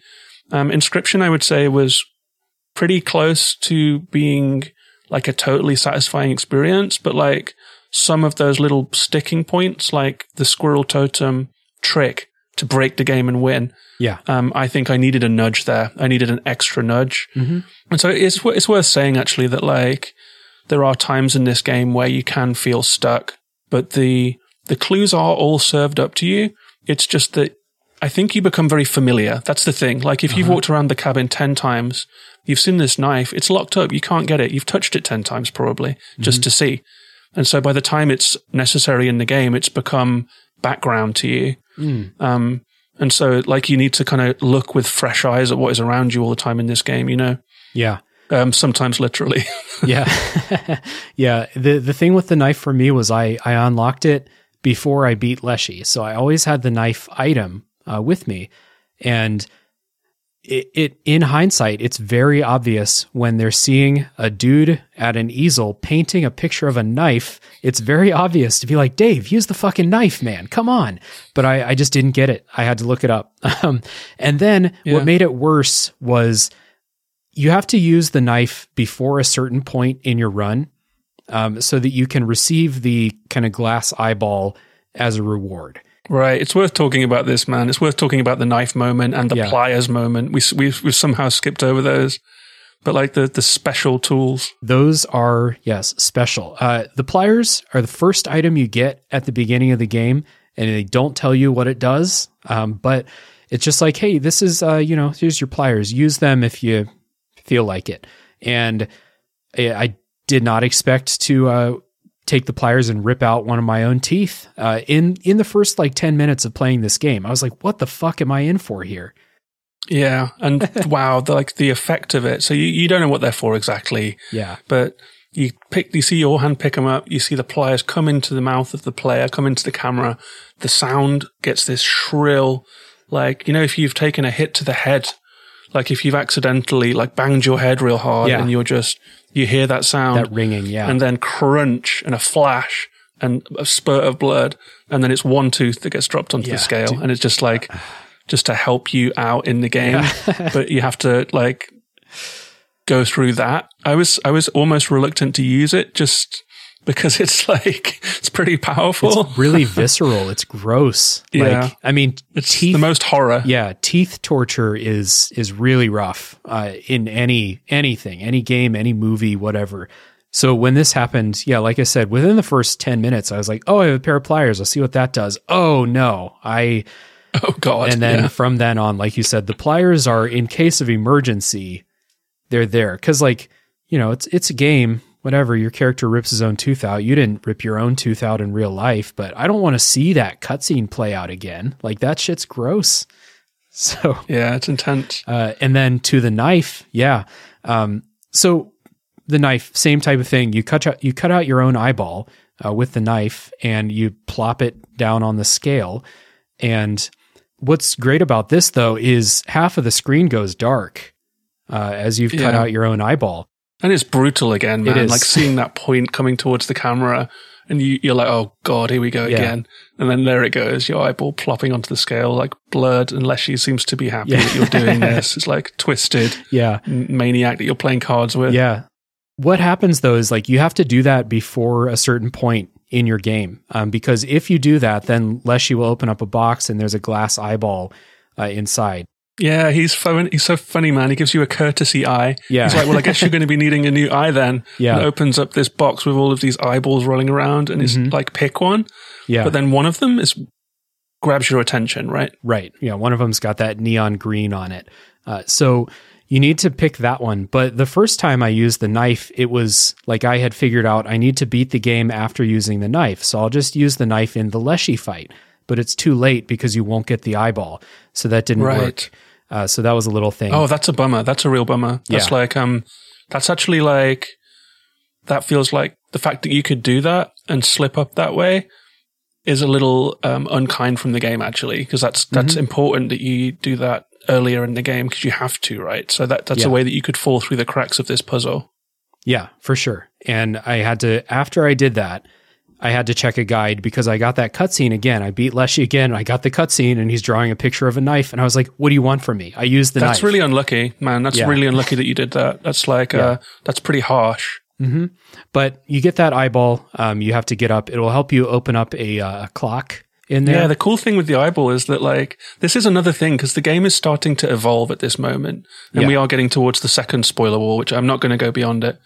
But like when he does offer you that case of eyes, there is one that has like a green glow and it looks different to all of the others. It has lines on it. It looks like it's maybe mechanical somehow. It looks like an electric light source or something. It's almost like a science fiction prosthetic eye. It's weird. It's like it doesn't belong in his cabin, that's for sure. But then when you put it in, you can see things that you couldn't see before. So you can see splashes of paint. You can see handprints. You can see things that weren't available before. And if you look around the cabin again, you will notice that you now have a combination number that's going to allow you to complete this clock puzzle that's been bugging you for the last 10 hours because you're like, how am I going to get into this clock? Like you've gotten into the safe by now. You've gotten into the sliding block puzzles by now. Maybe the last big one is the clock. And you can see the little imprints drawn onto the clock of where you have to position the hands. Yeah. The clock opens up like a magic safe. And then you get the final piece of the puzzle. Right. And it was because you beat Leshy the first time, you can get a hold of his camera and try to take his picture, but there's no film and it doesn't work. So that's why you have to go beat him again. Inside the clock is a roll of film and that will let you take Leshy's picture.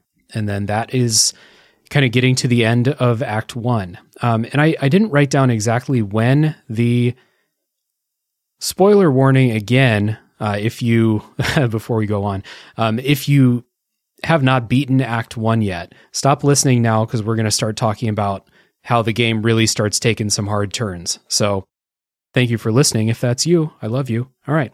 So I forget when exactly the FMVs get introduced. Is it when you beat Leshy the first time or is it after you take his picture? First time. First time. Right. Okay. So that's what I thought because you do play through the rest of it knowing that you're from the perspective of the Carter. So the FMVs started out cool for me because I didn't know what to expect and steadily got less cool, in my opinion, as it went. And I'm sure we'll get to that once we get into Act 3 in particular. But you beat Leshy and you get an FMV of a YouTuber, which is a fun kind of like character to have, like telling the other side of the story. A YouTuber named Jack Carter, aka the Lucky Carter, who does YouTube videos of unboxing and unwrapping packs of trading cards and stuff like that. So he finds some packs of this card game called Inscription, which is cool. Like this was cool. I had a feeling something bad was going to happen, but I didn't know where it was going to go. And then when it starts introducing physical versions of the card game you've been playing, I was like, okay, let's see where this goes. This is cool. Cause I like the idea of like a is this a Jumanji or something like that? Like, what's going on here? So starting out cool. So he finds these packs, starts to open them up on a video. And right here, there is some story that is more important than you think it is right now, right? About how he comes across these packs, right? Yeah. There's you get presented with 8 videos that you can look at, right? One of them is just a bunch of static, but a bunch of them are Jack Carter, this actor talking to the screen, doing his YouTubes, like ripping open his cards, and he's like, okay, I've got a weasel, I've got an octopus, what's my shiny card going to be? And then he's like trying to look for that big expensive card. It's like his card reveal streams. Yeah. But then he finds a pack that's been ripped open already, and he's like, oh, that's weird. I hope that the shiny isn't gone. And then he takes them out, and there is some coordinates written on one of the cards. This card deck, this has been opened. A clue has been put on a card, it's been put back into the case. Yeah. But he got these at a car boot sale. He got them from an old lady who was selling off some stuff. And you learn pretty much fast on the back of that some more, right? Yeah. Like he calls up the woman and he's like, can you tell me anything more? Like, where did these cards come from? And the woman's like, well, my daughter, they're my daughter's things. She died. She was called Casey. And at this point, that rang a bell in the back of my mind. And I was like, wait a second. I saw a card coming across the table from Leshy, and it was called Casey, and it was a death card. Yeah. I didn't remember that in particular, but I did already have the knowledge that there's a mod or a mode called Casey's Mod in here. So I figured that this is an important name. Yeah. Yeah. And I guess seeing as we're now through the second spoiler wall, I guess, to the no holds barred section of this, right? Yeah. Yep. It turns out that this is like all the massive meta story of the game, where Casey was someone that worked at the Game Funa game company. She had some inscription packs. Something strange went down at Game Funa. You are being sucked into something weird. And Jack Carter, he, in one of the FMVs, goes to the forest. He goes to the coordinates that are written on that card. He digs. He finds a box, and he's doing all of this on camera. And he's being a YouTuber. He's like, "Whoa, there's something here." Yeah. Opens up the box, and then there is a disc in there, and the disc says inscription. Yeah. And so now we're like, okay, so this card game exists in the real world, and now this video game exists in the real world. Yeah. This is where I started to get like big Jumanji things, literally finding the box with the game inside in the woods. And this was cool. And I was scared while he was digging in the woods. Like, FMVs are scary to me. And I think it's mostly because they're used in games that are trying to creep you out most of the time. Yeah. But I was like, I don't really want to look at the screen during this. It reminded me of, it freaks me out too. And I think it's because, I'm of the generation that watched Blair Witch Project at the cinema. And it was just that aesthetic of the shaky hand camera doing something mysterious, and the words it's a very vulnerable position. And I guess at this moment, you are more aware than Jack that there is something dark at play. You know what I mean? Yeah, definitely. So then it transitions. You kind of see why the game has had this grainy filter over it, because it's like a camcorder type filter. You're seeing it through his camcorder. And then as you're going through and trying to beat Leshy and take his picture and stuff, you will sometimes hear comments from Jack as you're playing. He'll say like, this boss again, like, this is bullshit, stuff like that, which is a cool little touch. I enjoyed those. Yeah, I got some that I'd never seen before this time around. I think I got like just a super powerful card and put a sigil on it or something. And he was like, this is going to kick ass. And I was like, I never got that one first time around. So there are these little nice, like, one-liners from Jack. Yeah. So it changes the game a little bit, doesn't it? It's like you're playing on a screen, but you're put in the position of playing as this character called Jack Carter. So you've been set not just as the invisible protagonist of the game, but as a specific character now. And so there's just a lot more there's a lot more pieces coming to light, and you're starting to get like an impression of this broader story that's being told, the meta story. Yeah. And this is where it starts to get really like, this is where it starts to take turns that I have no idea what to expect from this going forward. Everybody who there are a couple people I recommended to Inscryption to after playing it. And this is the point where I started to get those text messages that are like, Dave, what the fuck is this game? Like, you know, exactly, which is a great feeling. So then you take the film, you got to beat Leshy again, and you wrestle the camera away from him. You put the film in and you take his picture, and everything kind of like goes black for a second. And then you come to again, you're in that back room and you see Leshy's dead body just kind of off to the side behind some barrels and boxes. Very unceremonious. Like I was expecting this big thing, but nope, it's just kind of, he's dead now and you're stuck in this room. And this is a kind of weird section of the game. Very small thing, but what you have to do is quit and go back to the main menu. And I was so scared to do that because I was like, what if I got stuck here? Yeah. You have Leshy's card pinned to the wall. I really like that touch as well because by taking his picture, you've put him into a card like he's been doing to you for the whole game. Mm-hmm. Then you see Leshy's death card pinned to the wall. So his soul is now in the card. His body is gone and you're just in this cabin. But there is I think on my second playthrough, which I've just done, I think that there's been a slight change here. The first time that I played through, there is a symbol that appears on the wall. And it's like a hiking symbol, or like a person symbol. It looks kind of familiar to you. You've maybe seen it before. But the first time I played through, it didn't draw my attention intensely. And I was like, I'm not sure what that's for. But then when I played it through this time, I just did this 2 days ago. And now it really pops. It's like a little light show over there. It's like, look at this. You know what I mean? Okay. So I think that Mullins has maybe taken feedback on this, that the icon you see on the wall after defeating Leshy finally was too indistinct and not impressive enough to make you realize the puzzle. Yeah, I definitely didn't even see that symbol when I played it. So I was just kind of wandering around aimlessly. And I think I even looked it up because I was terrified to quit and not have it, save my victory, basically. Yeah. So same. I looked it up too. Yep. So what you have to do is you have to quit and go to the main menu. And we're starting Act 2. So if you haven't gotten this far, go play, continue. Act 2 is interesting. So spoiler warning again.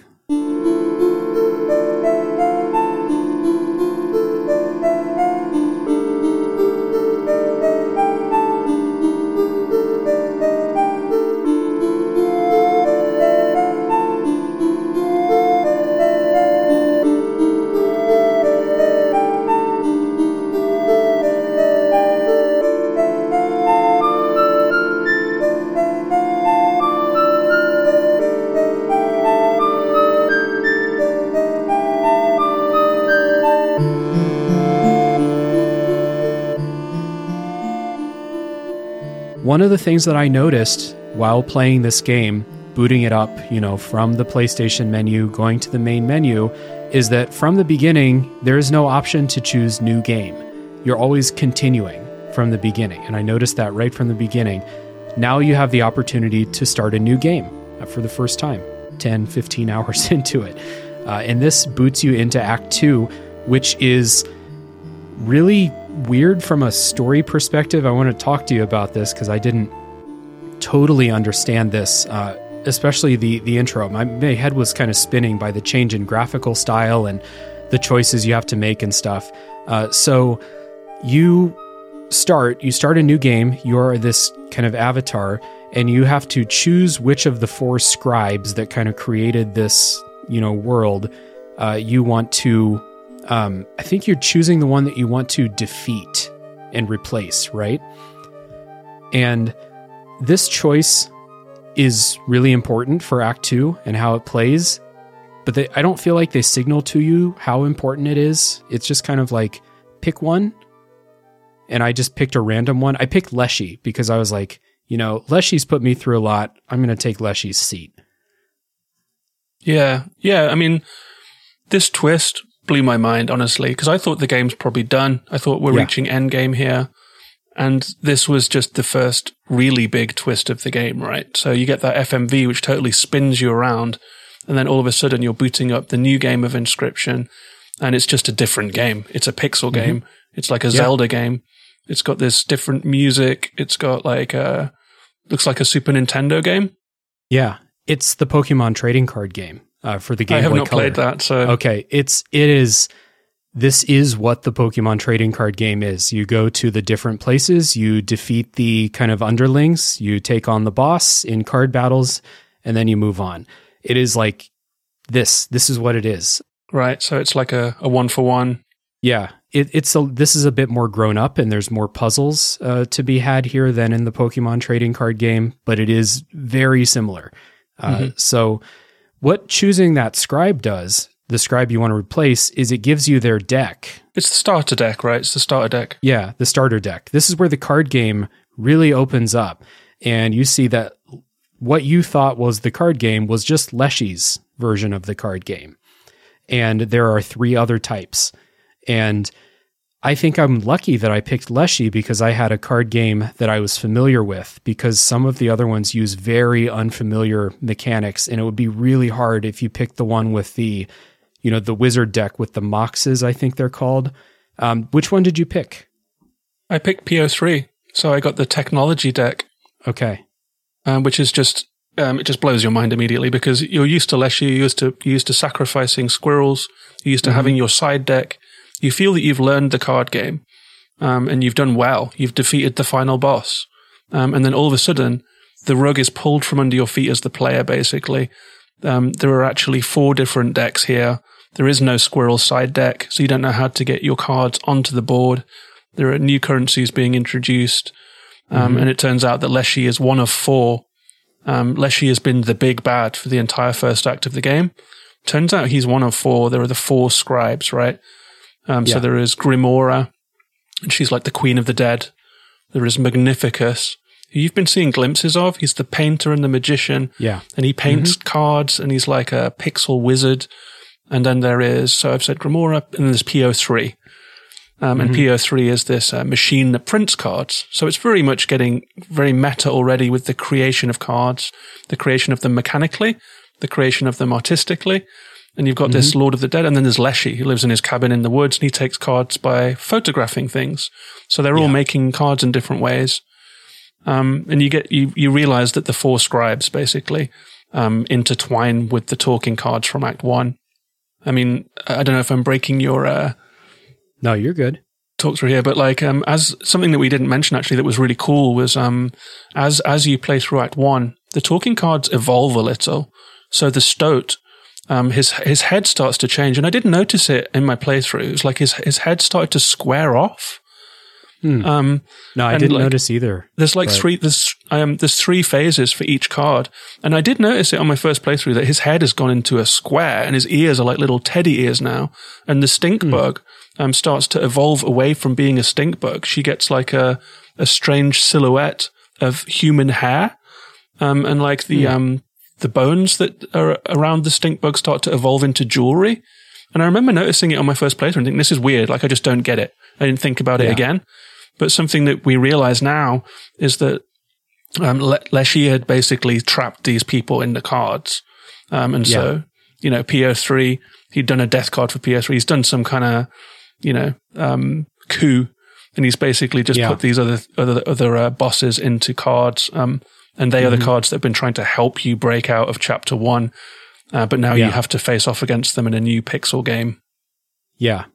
And I liked the kind of go through, battle the underlings, solve the puzzle. I don't know if I recommend the Pokemon trading card game, but this is what it is. So you go to their hideout, their home, or the wizard tower or whatever, solve the puzzles, fight the underlings, and then do the boss battle.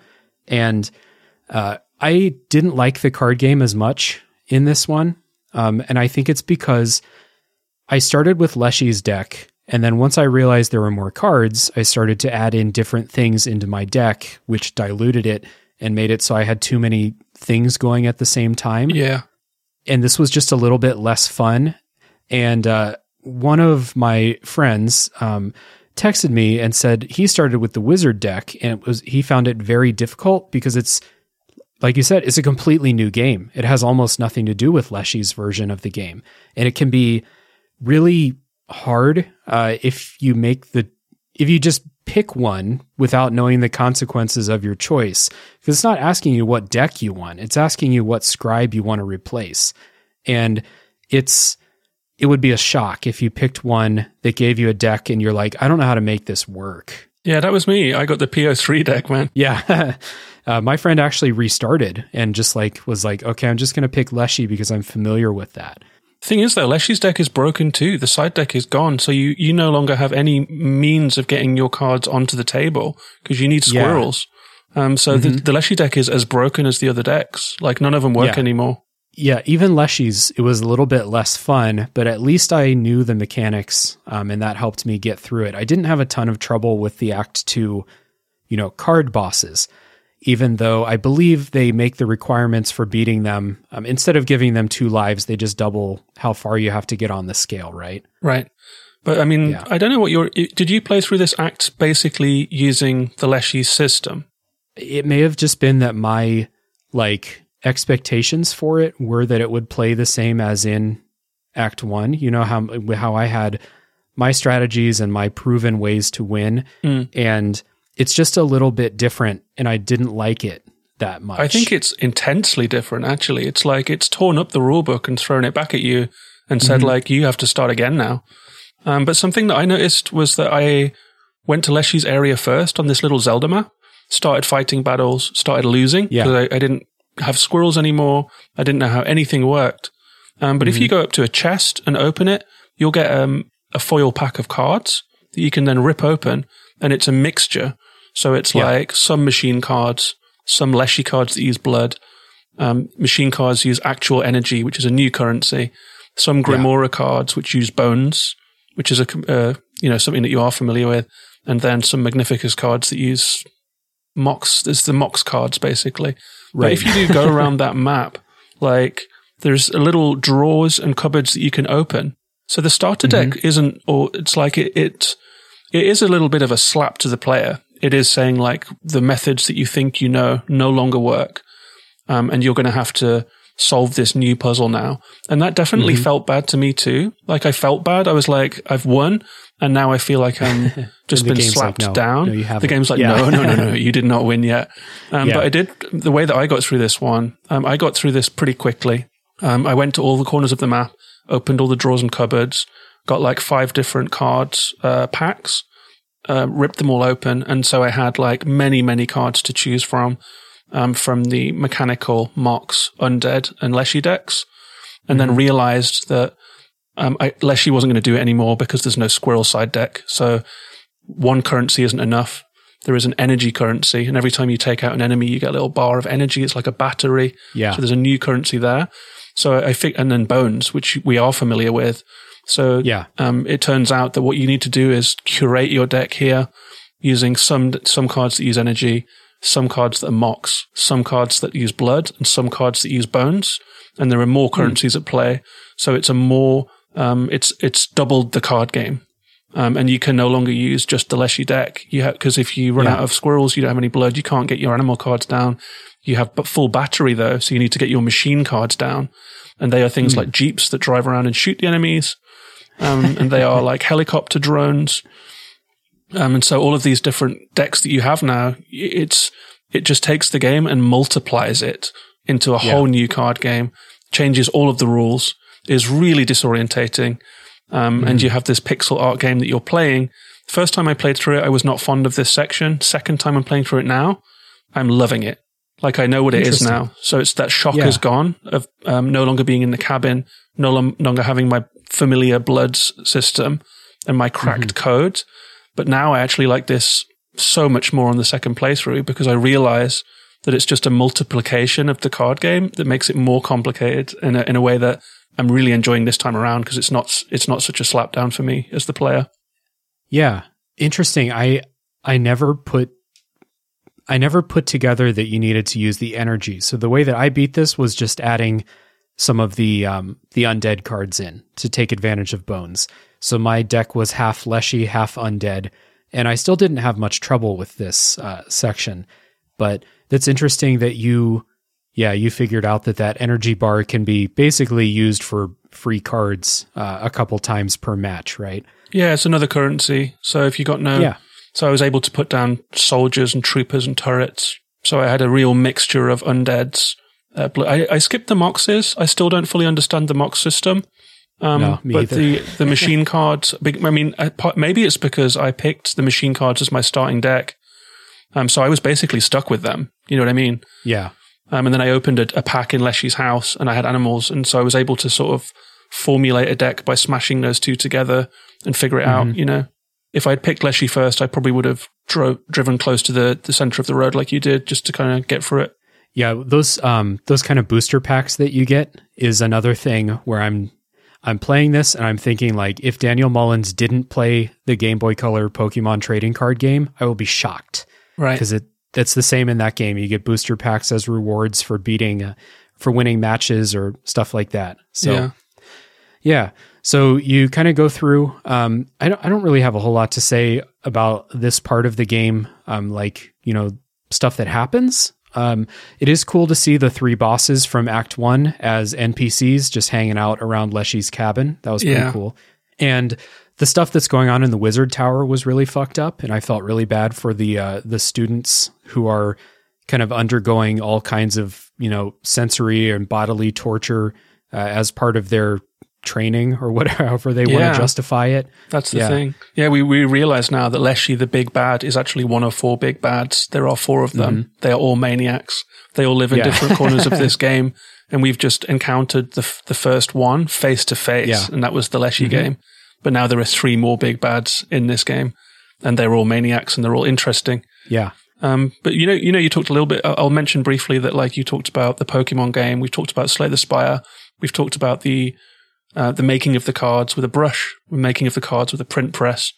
It occurs to me at this point that, like, this is a card game for people that really love card games.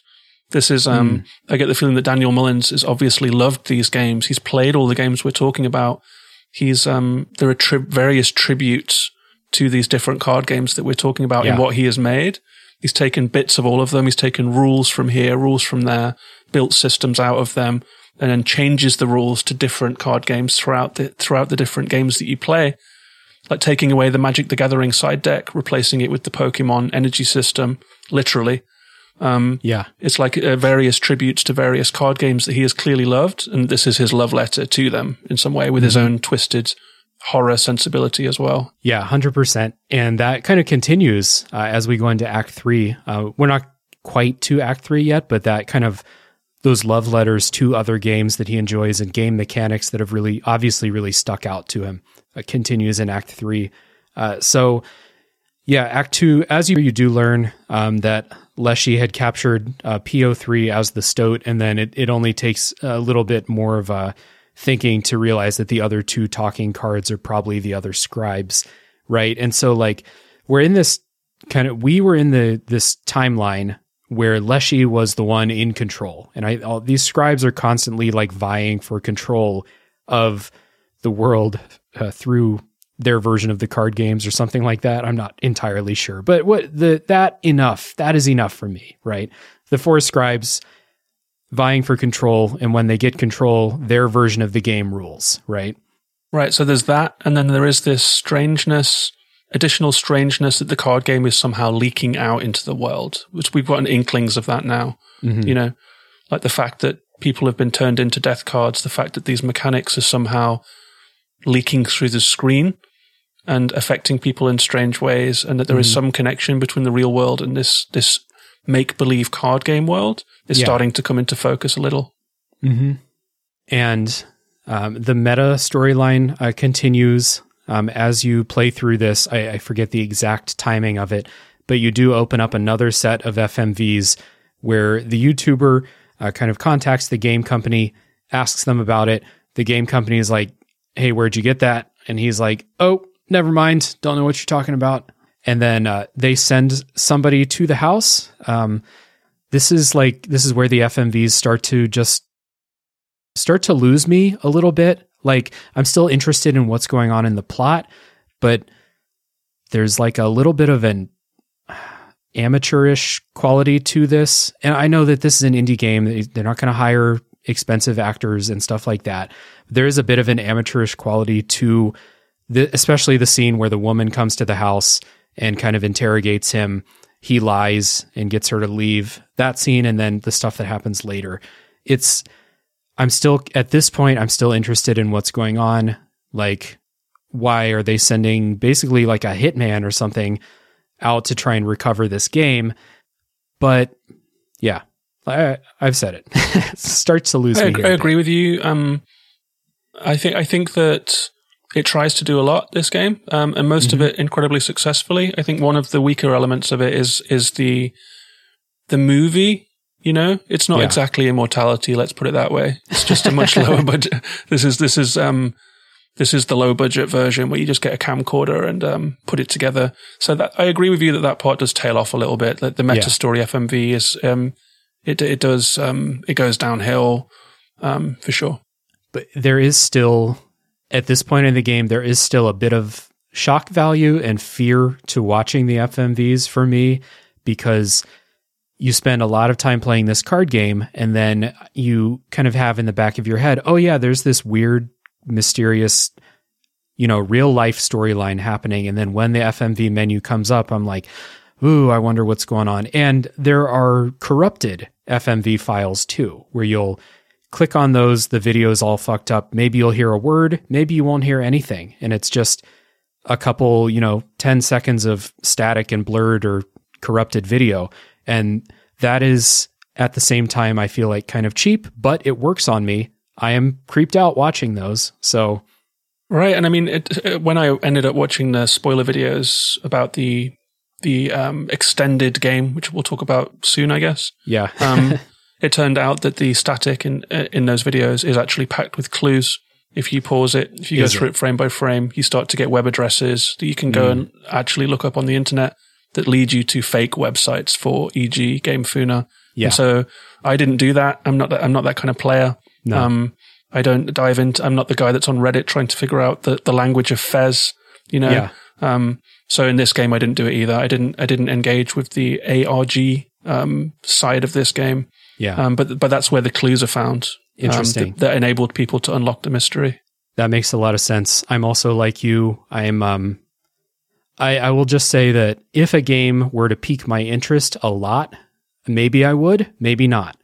But these FMVs did not pique my interest enough to start pausing and trying to, start to sleuth it out or something. Yeah, same here. The card games and the more interested in the scribes than Jack Carter, I would say. Yeah, 100%. So we're moving into Act 3 now. So after the music break here, we're going to start talking about Act 3 and the conclusion of the story. If you have not finished that kind of lovely pixelated Game Boy Color Pokemon trading card game section, then stop listening and we'll see you after you beat it.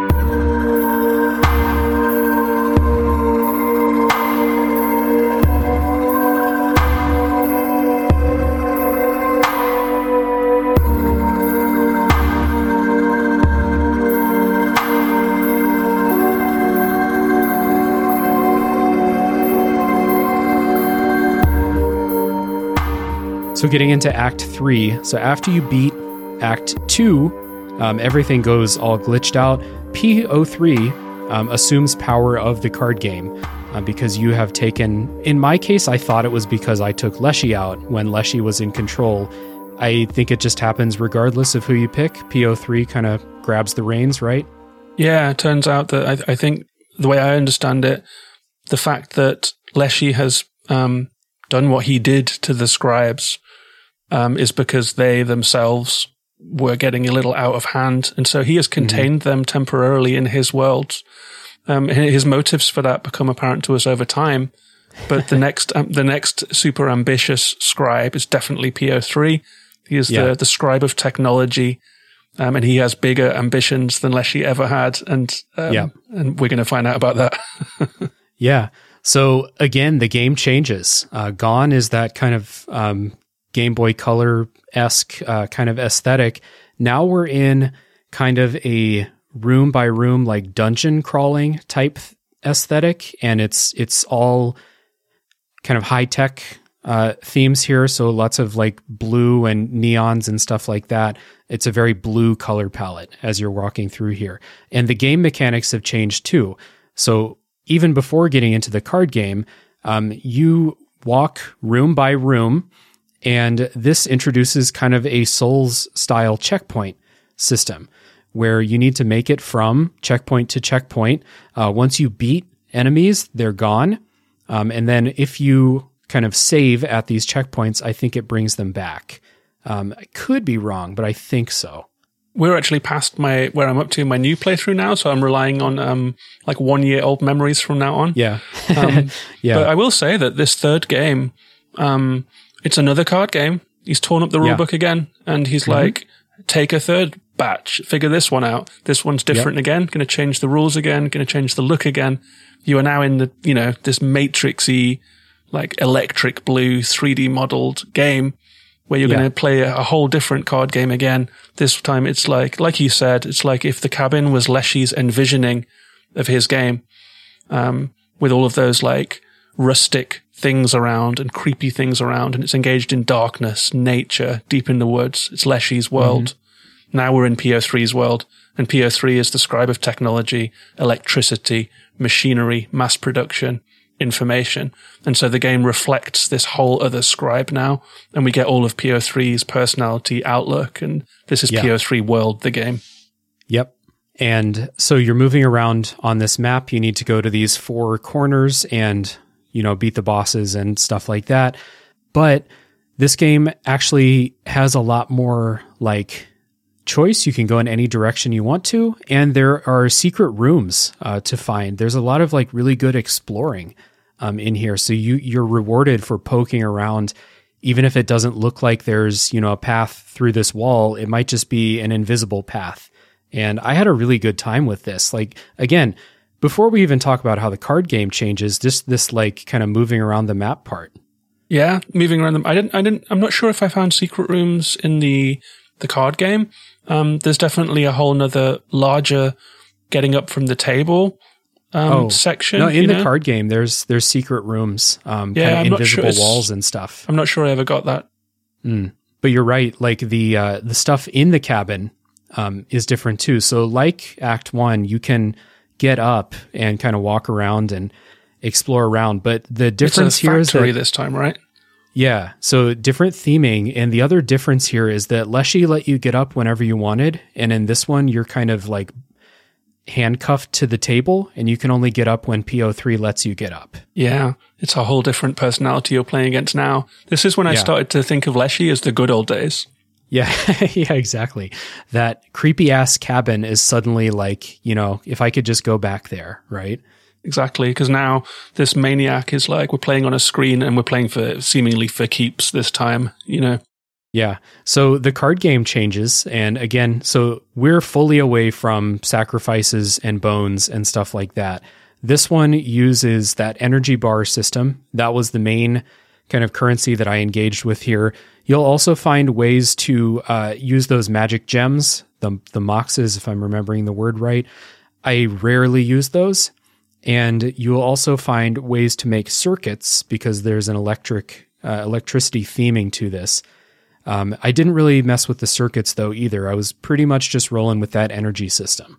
I think having assembled a deck that included energy and PO3 cards in chapter 2, I had become like more aware of what the circuit building system did.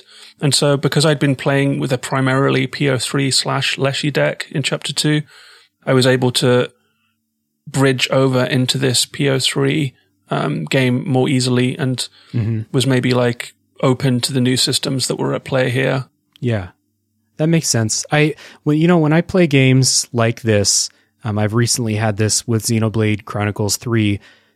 If they introduce new mechanics, but I don't feel like I need them, I won't use them just to use them. And I didn't feel like I ever needed circuits or the magic gems, so I just didn't. It's pretty much as simple as that. Not that I think that they're, bad or not fun or anything. It's just wasn't necessary, so I didn't really do it. Yeah, I can understand that. I didn't remember that there were moxes in this part of the game, so I'm pretty sure that I didn't use them. I think that's the one deck of the 4 scribes decks that I didn't fully engage with. But maybe I will this time on my second playthrough because, I want to try out the whole game this time. See the things that I missed first time around. Yeah, and these card battles in this section are not really that difficult either. You have to adjust your strategy because the game is different, but it's kind of, the game maintains a pretty level, like pretty consistent level of difficulty as you go through, even through the 3 acts, I feel like, because they are changing up how the game works, like on a base level throughout the acts. So the final boss is obviously more difficult than the first one you're going to fight, but it's not like Act 3 is way harder than Act 1 or anything like that. I thought it was pretty fair and consistent throughout. Yeah, same. And I think that adds to my theory that this is like, whilst it's for sure a card game, card mechanics all the time, the overall structure of the game is that of a narrative game. It's a linear narrative experience. And so if you're coming through this narrative story experience, then your progress is necessary for you to see the next part of the story. Yeah. And so the gameplay is cards, but the structure is a linear story-based game, which is really interesting to me. And that's maybe one of the things that makes Inscryption pop for me. So you are using your card knowledge, your experience of card games, and to understand the changing rules that are being presented to you. But all in all, it's a story game about these scribes, about Jack Carter, and the way that you access that story is through card battles. Right. And so, like, back to the story, I remember in Act 1 thinking that Leshy is evil, I have to take out Leshy. And then by comparison, Leshy is a really friendly dude compared to PO3. And so you're in this section thinking like, you know, not only do I want to take out PO3, I have to. He has bad motives. I keep saying he, it's a computer. It has bad motives. There's a kind of world domination type of like story that you're trying to prevent PO3 from uploading. Is it from uploading the game or uploading the kind of the cursed old data? Do you remember? Right. This is when we start to hear more about the old data, right? Yeah.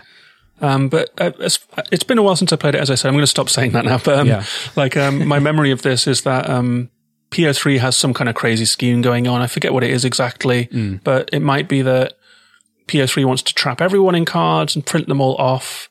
It's like the Lawnmower Man, basically. You know, the end of the Lawnmower Man. Spoilers for the Lawnmower Man. At the end of that movie, like when all the phones ring and the data is out in the world, it's bad. PO3 is trying to do something like that. He's trying to take all of the twistedness of the Inscryption game, and he's a megalomaniac, and he wants to break out of the game and take over the world. And so the game takes on a whole different scope in that these scribes who have been crawling around in the Zelda game, and Leshy who just wants to play cards in his cabin, even if he's a bit creepy. Like PO3 wants to actually turn the world into his own printing press of people cards or whatever. And so you're going through this kind of, you know, room by room dungeon crawling map. And what you're trying to do is turn these satellites to a certain direction so that you can prevent this. And at certain times, something goes wrong in the kind of factory setting, and PO3 will take off your cuffs, let you walk around and go fix the problem. And during one of these, you encounter the other scribes who are kind of waiting in ambush for the right moment to strike and take PO3 down, basically.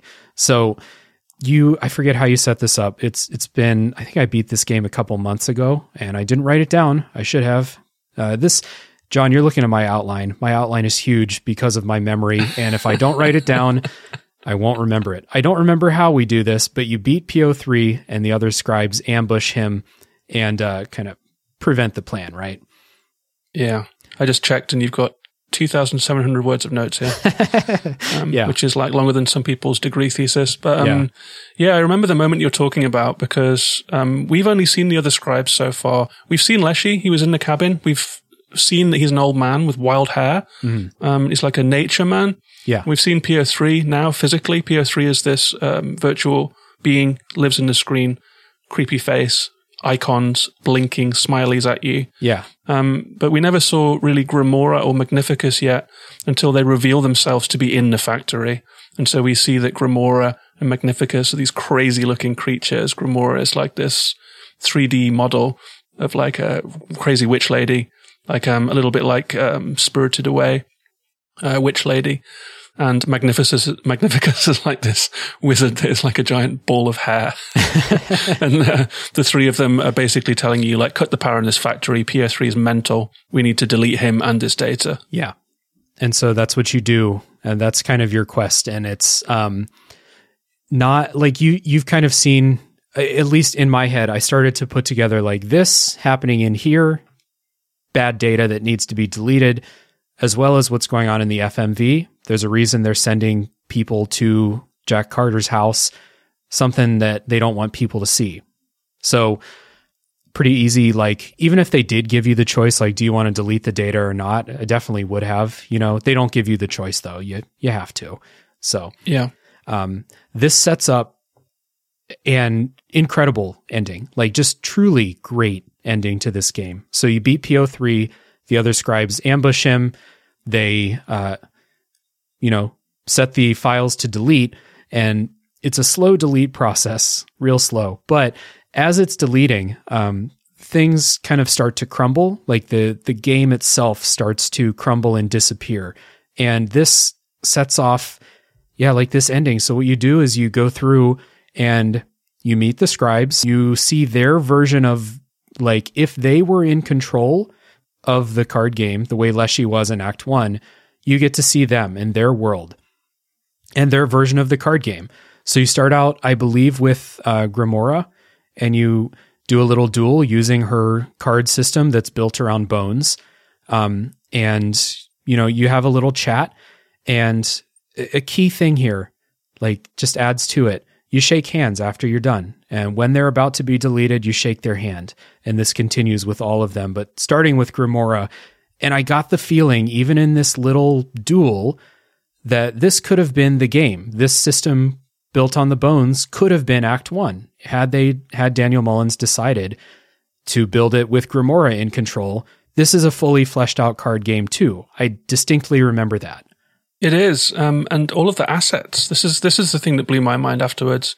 I would say that this ending is like the 2001 Space Odyssey ending of video games. like it does so much more than I expected. Yeah. This game has already done so much more than I expected by reinventing itself entirely twice with new rules. He's designed 3 games here, and in the end, we realized that he's actually designed 5 games, and we just get glimpses of the last 2. Mm-hmm. So he's made all of the assets for it. Like the Bones one is in like a dungeon with like rocks and spiders. Yeah. And then the next one is in a whole different wizardy world. And the fact that he's made these environments for these games with the pieces that you move on the board, with the card illustrations, with the new opponent, and with new rules. You only play them for a minute or 2, really. Yeah. But they are functioning card games. The ambition in this is nuts.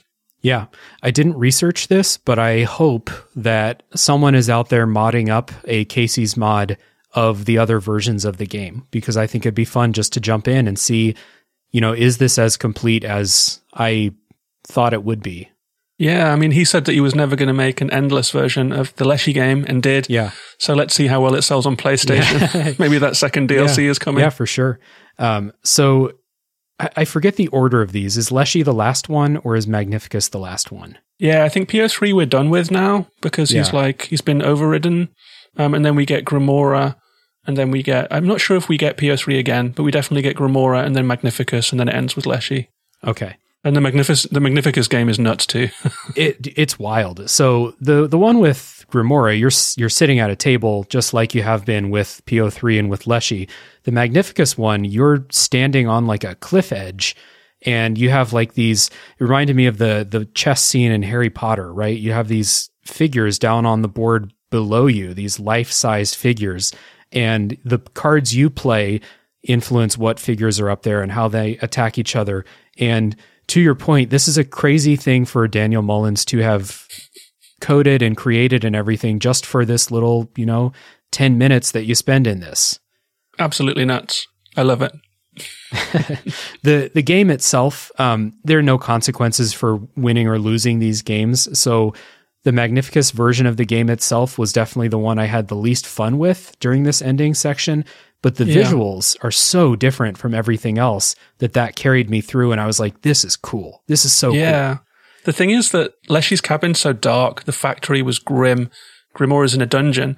And then when we play, in my memory, it's been a year, but like it was sunlight. Suddenly it was like this wide open plain. There was like water as far as the eye could see or something like that. And this huge kind of fantasy environment with wizards running around and stuff. It was such a visual turn. It was like a whole separate imagining of a whole separate game. And the fact that like the game's falling apart as you're playing it. So, as you're playing Grimoire, there's like bits of static. There's like parts of the game disappearing. And then you come through to play Magnificus and he's sitting opposite you too. And like the whole thing is collapsing around you. It's like the end of the film Labyrinth when the labyrinth comes apart and turns into this like MC Escher falling parts drama. It's like the whole game is just crumbling in on itself with these people and you still in it. Wonderful stuff. Yeah, it's really cool. And then you have your final game with Leshy. And this was like, had you asked me in Act 1, Dave, are you going to be sad when something happens to Leshy? I would have said no, absolutely not. And then this final thing against Leshy like got me a little bit emotional because you've come to understand that Leshy isn't this evil, thing that's keeping you prisoner against your will because they like to torture you and stuff like that, which I definitely thought in Act 1. Leshy just wants to play cards. Like that's the main motivation. Leshy just loves this game. And so you have a final duel with Leshy. You shake Leshy's hand, which was a really like just emotional moment. Really good. Yeah, I got to mention as well that there's a moment in the last game with Leshy. I think by now the environment is gone right. I think you're just sitting in a white void, if that's in my memory. And as you're looking at the cards, like the values vanish. So like no longer is there health, no longer is there attack. And you're like, the card game's over. But Leshy's like, no, let's just play for fun now. And he's still putting cards down and you're not taking, he just wants to play. And suddenly it casts that whole first chapter. Like he is the least of the villains of this quartet. And you feel fond of him at this point. Like he's just this old forest guy who wants to play cards with you, man. Yeah. Yeah. It's a really beautiful moment that I would have never seen coming, with the way that, the game starts and you really feel, like we said at the beginning, you felt oppressed and kept against your will and, forced to play this game. And he takes your picture and kills you that way and traps your soul in cards. And that's evil, but comparatively, Leshy's the closest thing you have to a friend in this game. Right. And he's not trying to take over the world. He just wants to live in the forest. Just wants to play cards.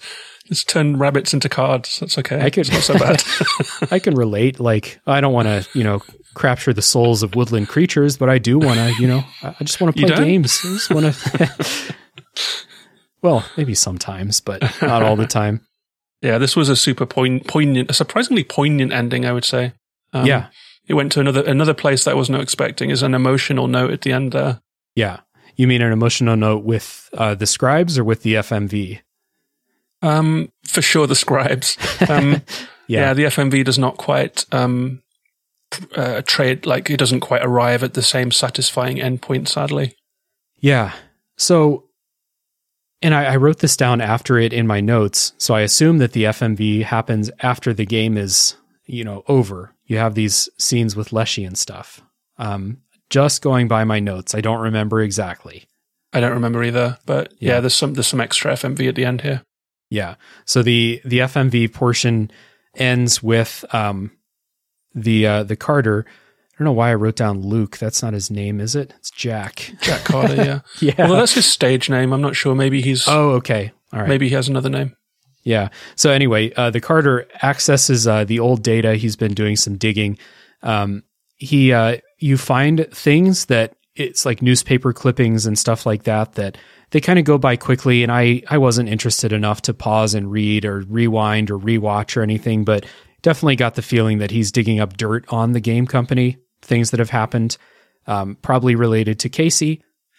And he calls a reporter to kind of, share what's happened and get the news out there.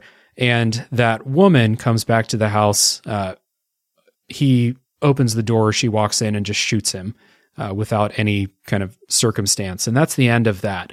And this was like after everything else that had gone on, this ending was sudden, unsatisfying, and again, felt a little bit amateurish.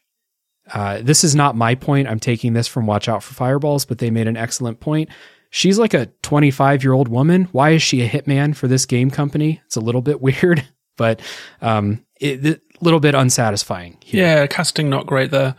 And I've got two sort of views on this as well. Like the first time I played through it, which is, I guess, the chair in which you're sitting now, like I was a little like, I wasn't fully satisfied by the FMV ending.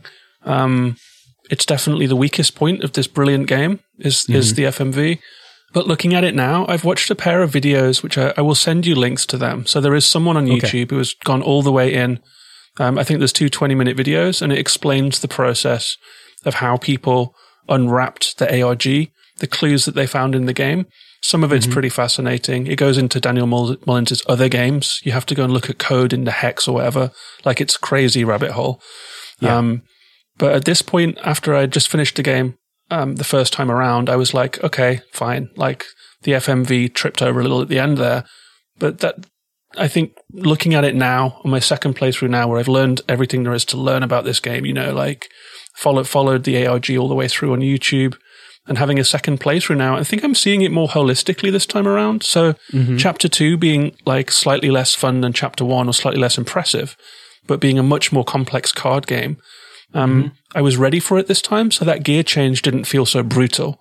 Like this time when I went into Part 2, I was like, oh, great, it's the Zelda part. You know, and like it'll be the same when I come into Part 3. It's like I can kind of made my peace with my first playthrough experience now. And so when I'm looking at this in its totality, like the way that the story ties up of what's really been happening here is actually, if you were to look at it on paper, like he did a great job. It's so imaginative. It's so big in scope. The fact that Jack Carter has found the cards that led him to the disc, that led him to the game. We've been playing the game. The game is escaping from the screen, trying to take over the world, and we've been implicated in all of that. There's a real world conspiracy with the company who made the game trying to cover this up, because it would be the end of their company for sure. And they end up killing Jack Carter. It's like, if it was done a little better, it would be a really good indie movie, you know?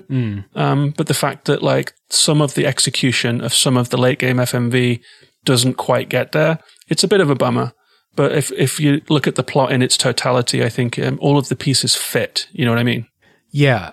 Yeah, I think you made a good point. As you're going through in your first playthrough, there are so many drastic changes, big surprises, that those would kind of dominate your attention as you're going through. So I think that's a good observation there. It would be interesting if I actually did replay the whole game to see if I come out of it with a little bit different view. I do agree, though, that the story that is told through the card games and then through the FMVs does all tie together really well. It is a well-constructed story. There aren't any loose ends that I really, feel are critical. There are loose ends because obviously people have gone digging for more information and more backstory, but it's not like they introduced something and then never explained it. This isn't Lost or something like that. So yeah, I can totally see that. So I did kind of check the wiki about what people have found in the ARG stuff. And this is quick wiki diving. The stuff I found, frankly, I'm glad that I didn't dig for it because the stuff I found would not be the most satisfying answers. And let me figure out how to word this. So the stuff they found in the old data file is related to kind of a Nazi curse or a discovery made on Hitler's corpse and stuff like that. Right. So there's this whole separate layer, isn't there, that like the root of all evil in Inscryption, like where did this card game come from? It turns out that there's some old data on the disc that Jack Carter found in the forest, deep beneath the game, beneath everything else. There's a whole story attached to that it's like a disc that has contained evil data that has been smuggled into the US. And the Game Funa has put the Inscryption game onto this disc. And then this evil that was on the disc, the old data, has leaked through the game, brought the scribes to life. But the fact that the old data that has a pre-story, so I mean, that's kind of cool actually, right? That the disc was haunted. And so the game that was on the disc turned into what we just played. That part I like. But there is another layer to it, which is that the old data at the bottom of this disk that's been overwritten and is like, people have been trying to hide it, spies have been fighting for it, goes all the way back to Hitler. And it turns out that someone found on his corpse a game of Konoffel, and the cards were put in a strange order, and it was like a spell. So it was like, if you play the cards in this exact order, it's like a curse. And so the ultimate root of all of this evil is like Hitler's occult interest in the occult, which he did have, but it's a strange little twist on it all. Yeah. And that's a twist. That's the twist that when I saw that, I was like, oh, that's a bit of a disappointment. I think I'm just to the point where unless you're doing something just cartoonish, like Inglourious Bastards or something like that, I don't want to see Hitler in media anymore. I'm just, it's just, I've seen it so much. I just can't think that things involving Hitler or Nazi curses are cool. It just, I have an immediate reaction to that, like that. So when I saw this, and again, I didn't do the digging, I just did some quick wiki diving about it. When I saw this, it kind of made me think back on the rest of the game, knowing that this was at the heart of it, and made me think, like, just for a second, is this still as cool as I think it is? And I came out saying, yes, it is a very cool game. And, you know, like you said, the stuff with like the old cursed data corrupting the game that's on top of it, and then the game trying to send it out into the real world, that's cool. It was just the Hitler part that when I saw that, I was like, whew, air out of the balloon a little bit. But the rest of it's cool. And since, you know, thinking about it for a few days since I wrote my notes, and then having you describe that part of it, it's not as stupid as my immediate reaction told me it was. But I still, you know, like I said, it's just, I think I'm just done with Hitler in media. I don't want to see it. Yeah, I get it. I think if I was thinking through why on earth Hitler had to be roped into this story, imagine if I was Daniel Mullins and I was wanting to think of like, what's the most evil thing that could be on this disc? And he's like, what would people understand as being evil? Yeah. So your mind maybe goes to, okay, let's make it like a Nazi thing. So, and then you can write this backstory of espionage. The smuggling. There's something that I read about smuggling the disc out of Allied spies, smuggling the disc out, and then Game Funa just buying in bulk old discs from a warehouse. Yeah. And then making games. And so it's like this old, cursed evil somehow slipping through espionage paths into the US and then ending up polluting the game. This is my current understanding of it from watching some of the Inscription videos. And yeah, I mean, Hitler is shorthand here. It's not the most interesting that it could have been. But for me, like, the plot of the haunted disc and the corrupted game that comes to life is brilliant. And the fact that the four scribes are like bosses from a Zelda game is brilliant. It's like Zora. It's like the four corners of the Zelda map or whatever. And the fact that they are like incorporated into these super cool individuals with personalities and their own like twisted boss lives. It's just kind of nuts. Like, I'm so here for all of that. But that little bit at the end that it came from Nazi Germany is like, fair enough, man. That's the part that is maybe the least interesting of all of this. But the rest of it is just so damn interesting. Yeah, it is.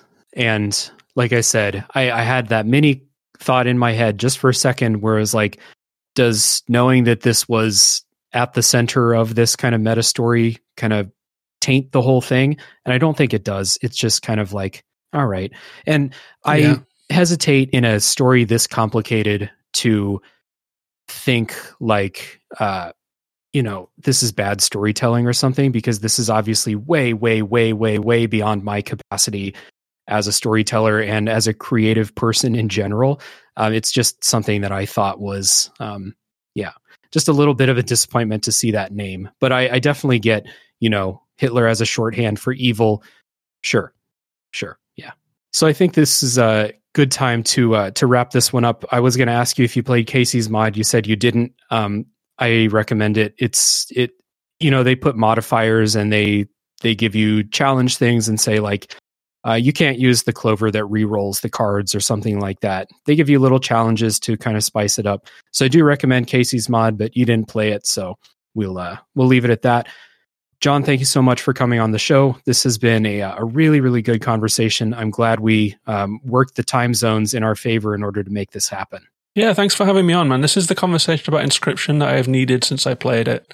My own review episode of this game was really short because it was shoehorned into a Halloween omnibus podcast.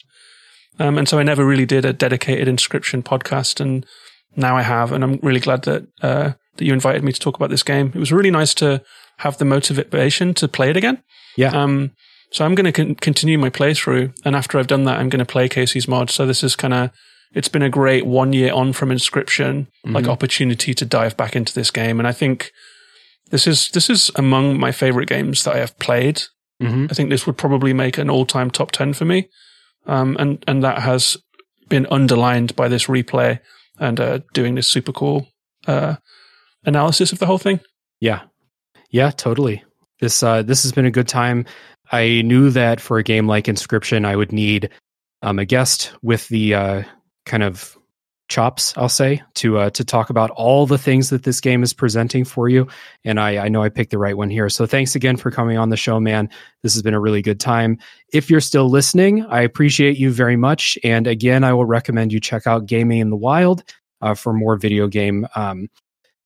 Like we said before, video games from the artistic and creative side of the tracks. So thanks you everybody for listening. Tune in next week for the next game that comes out of the backlog.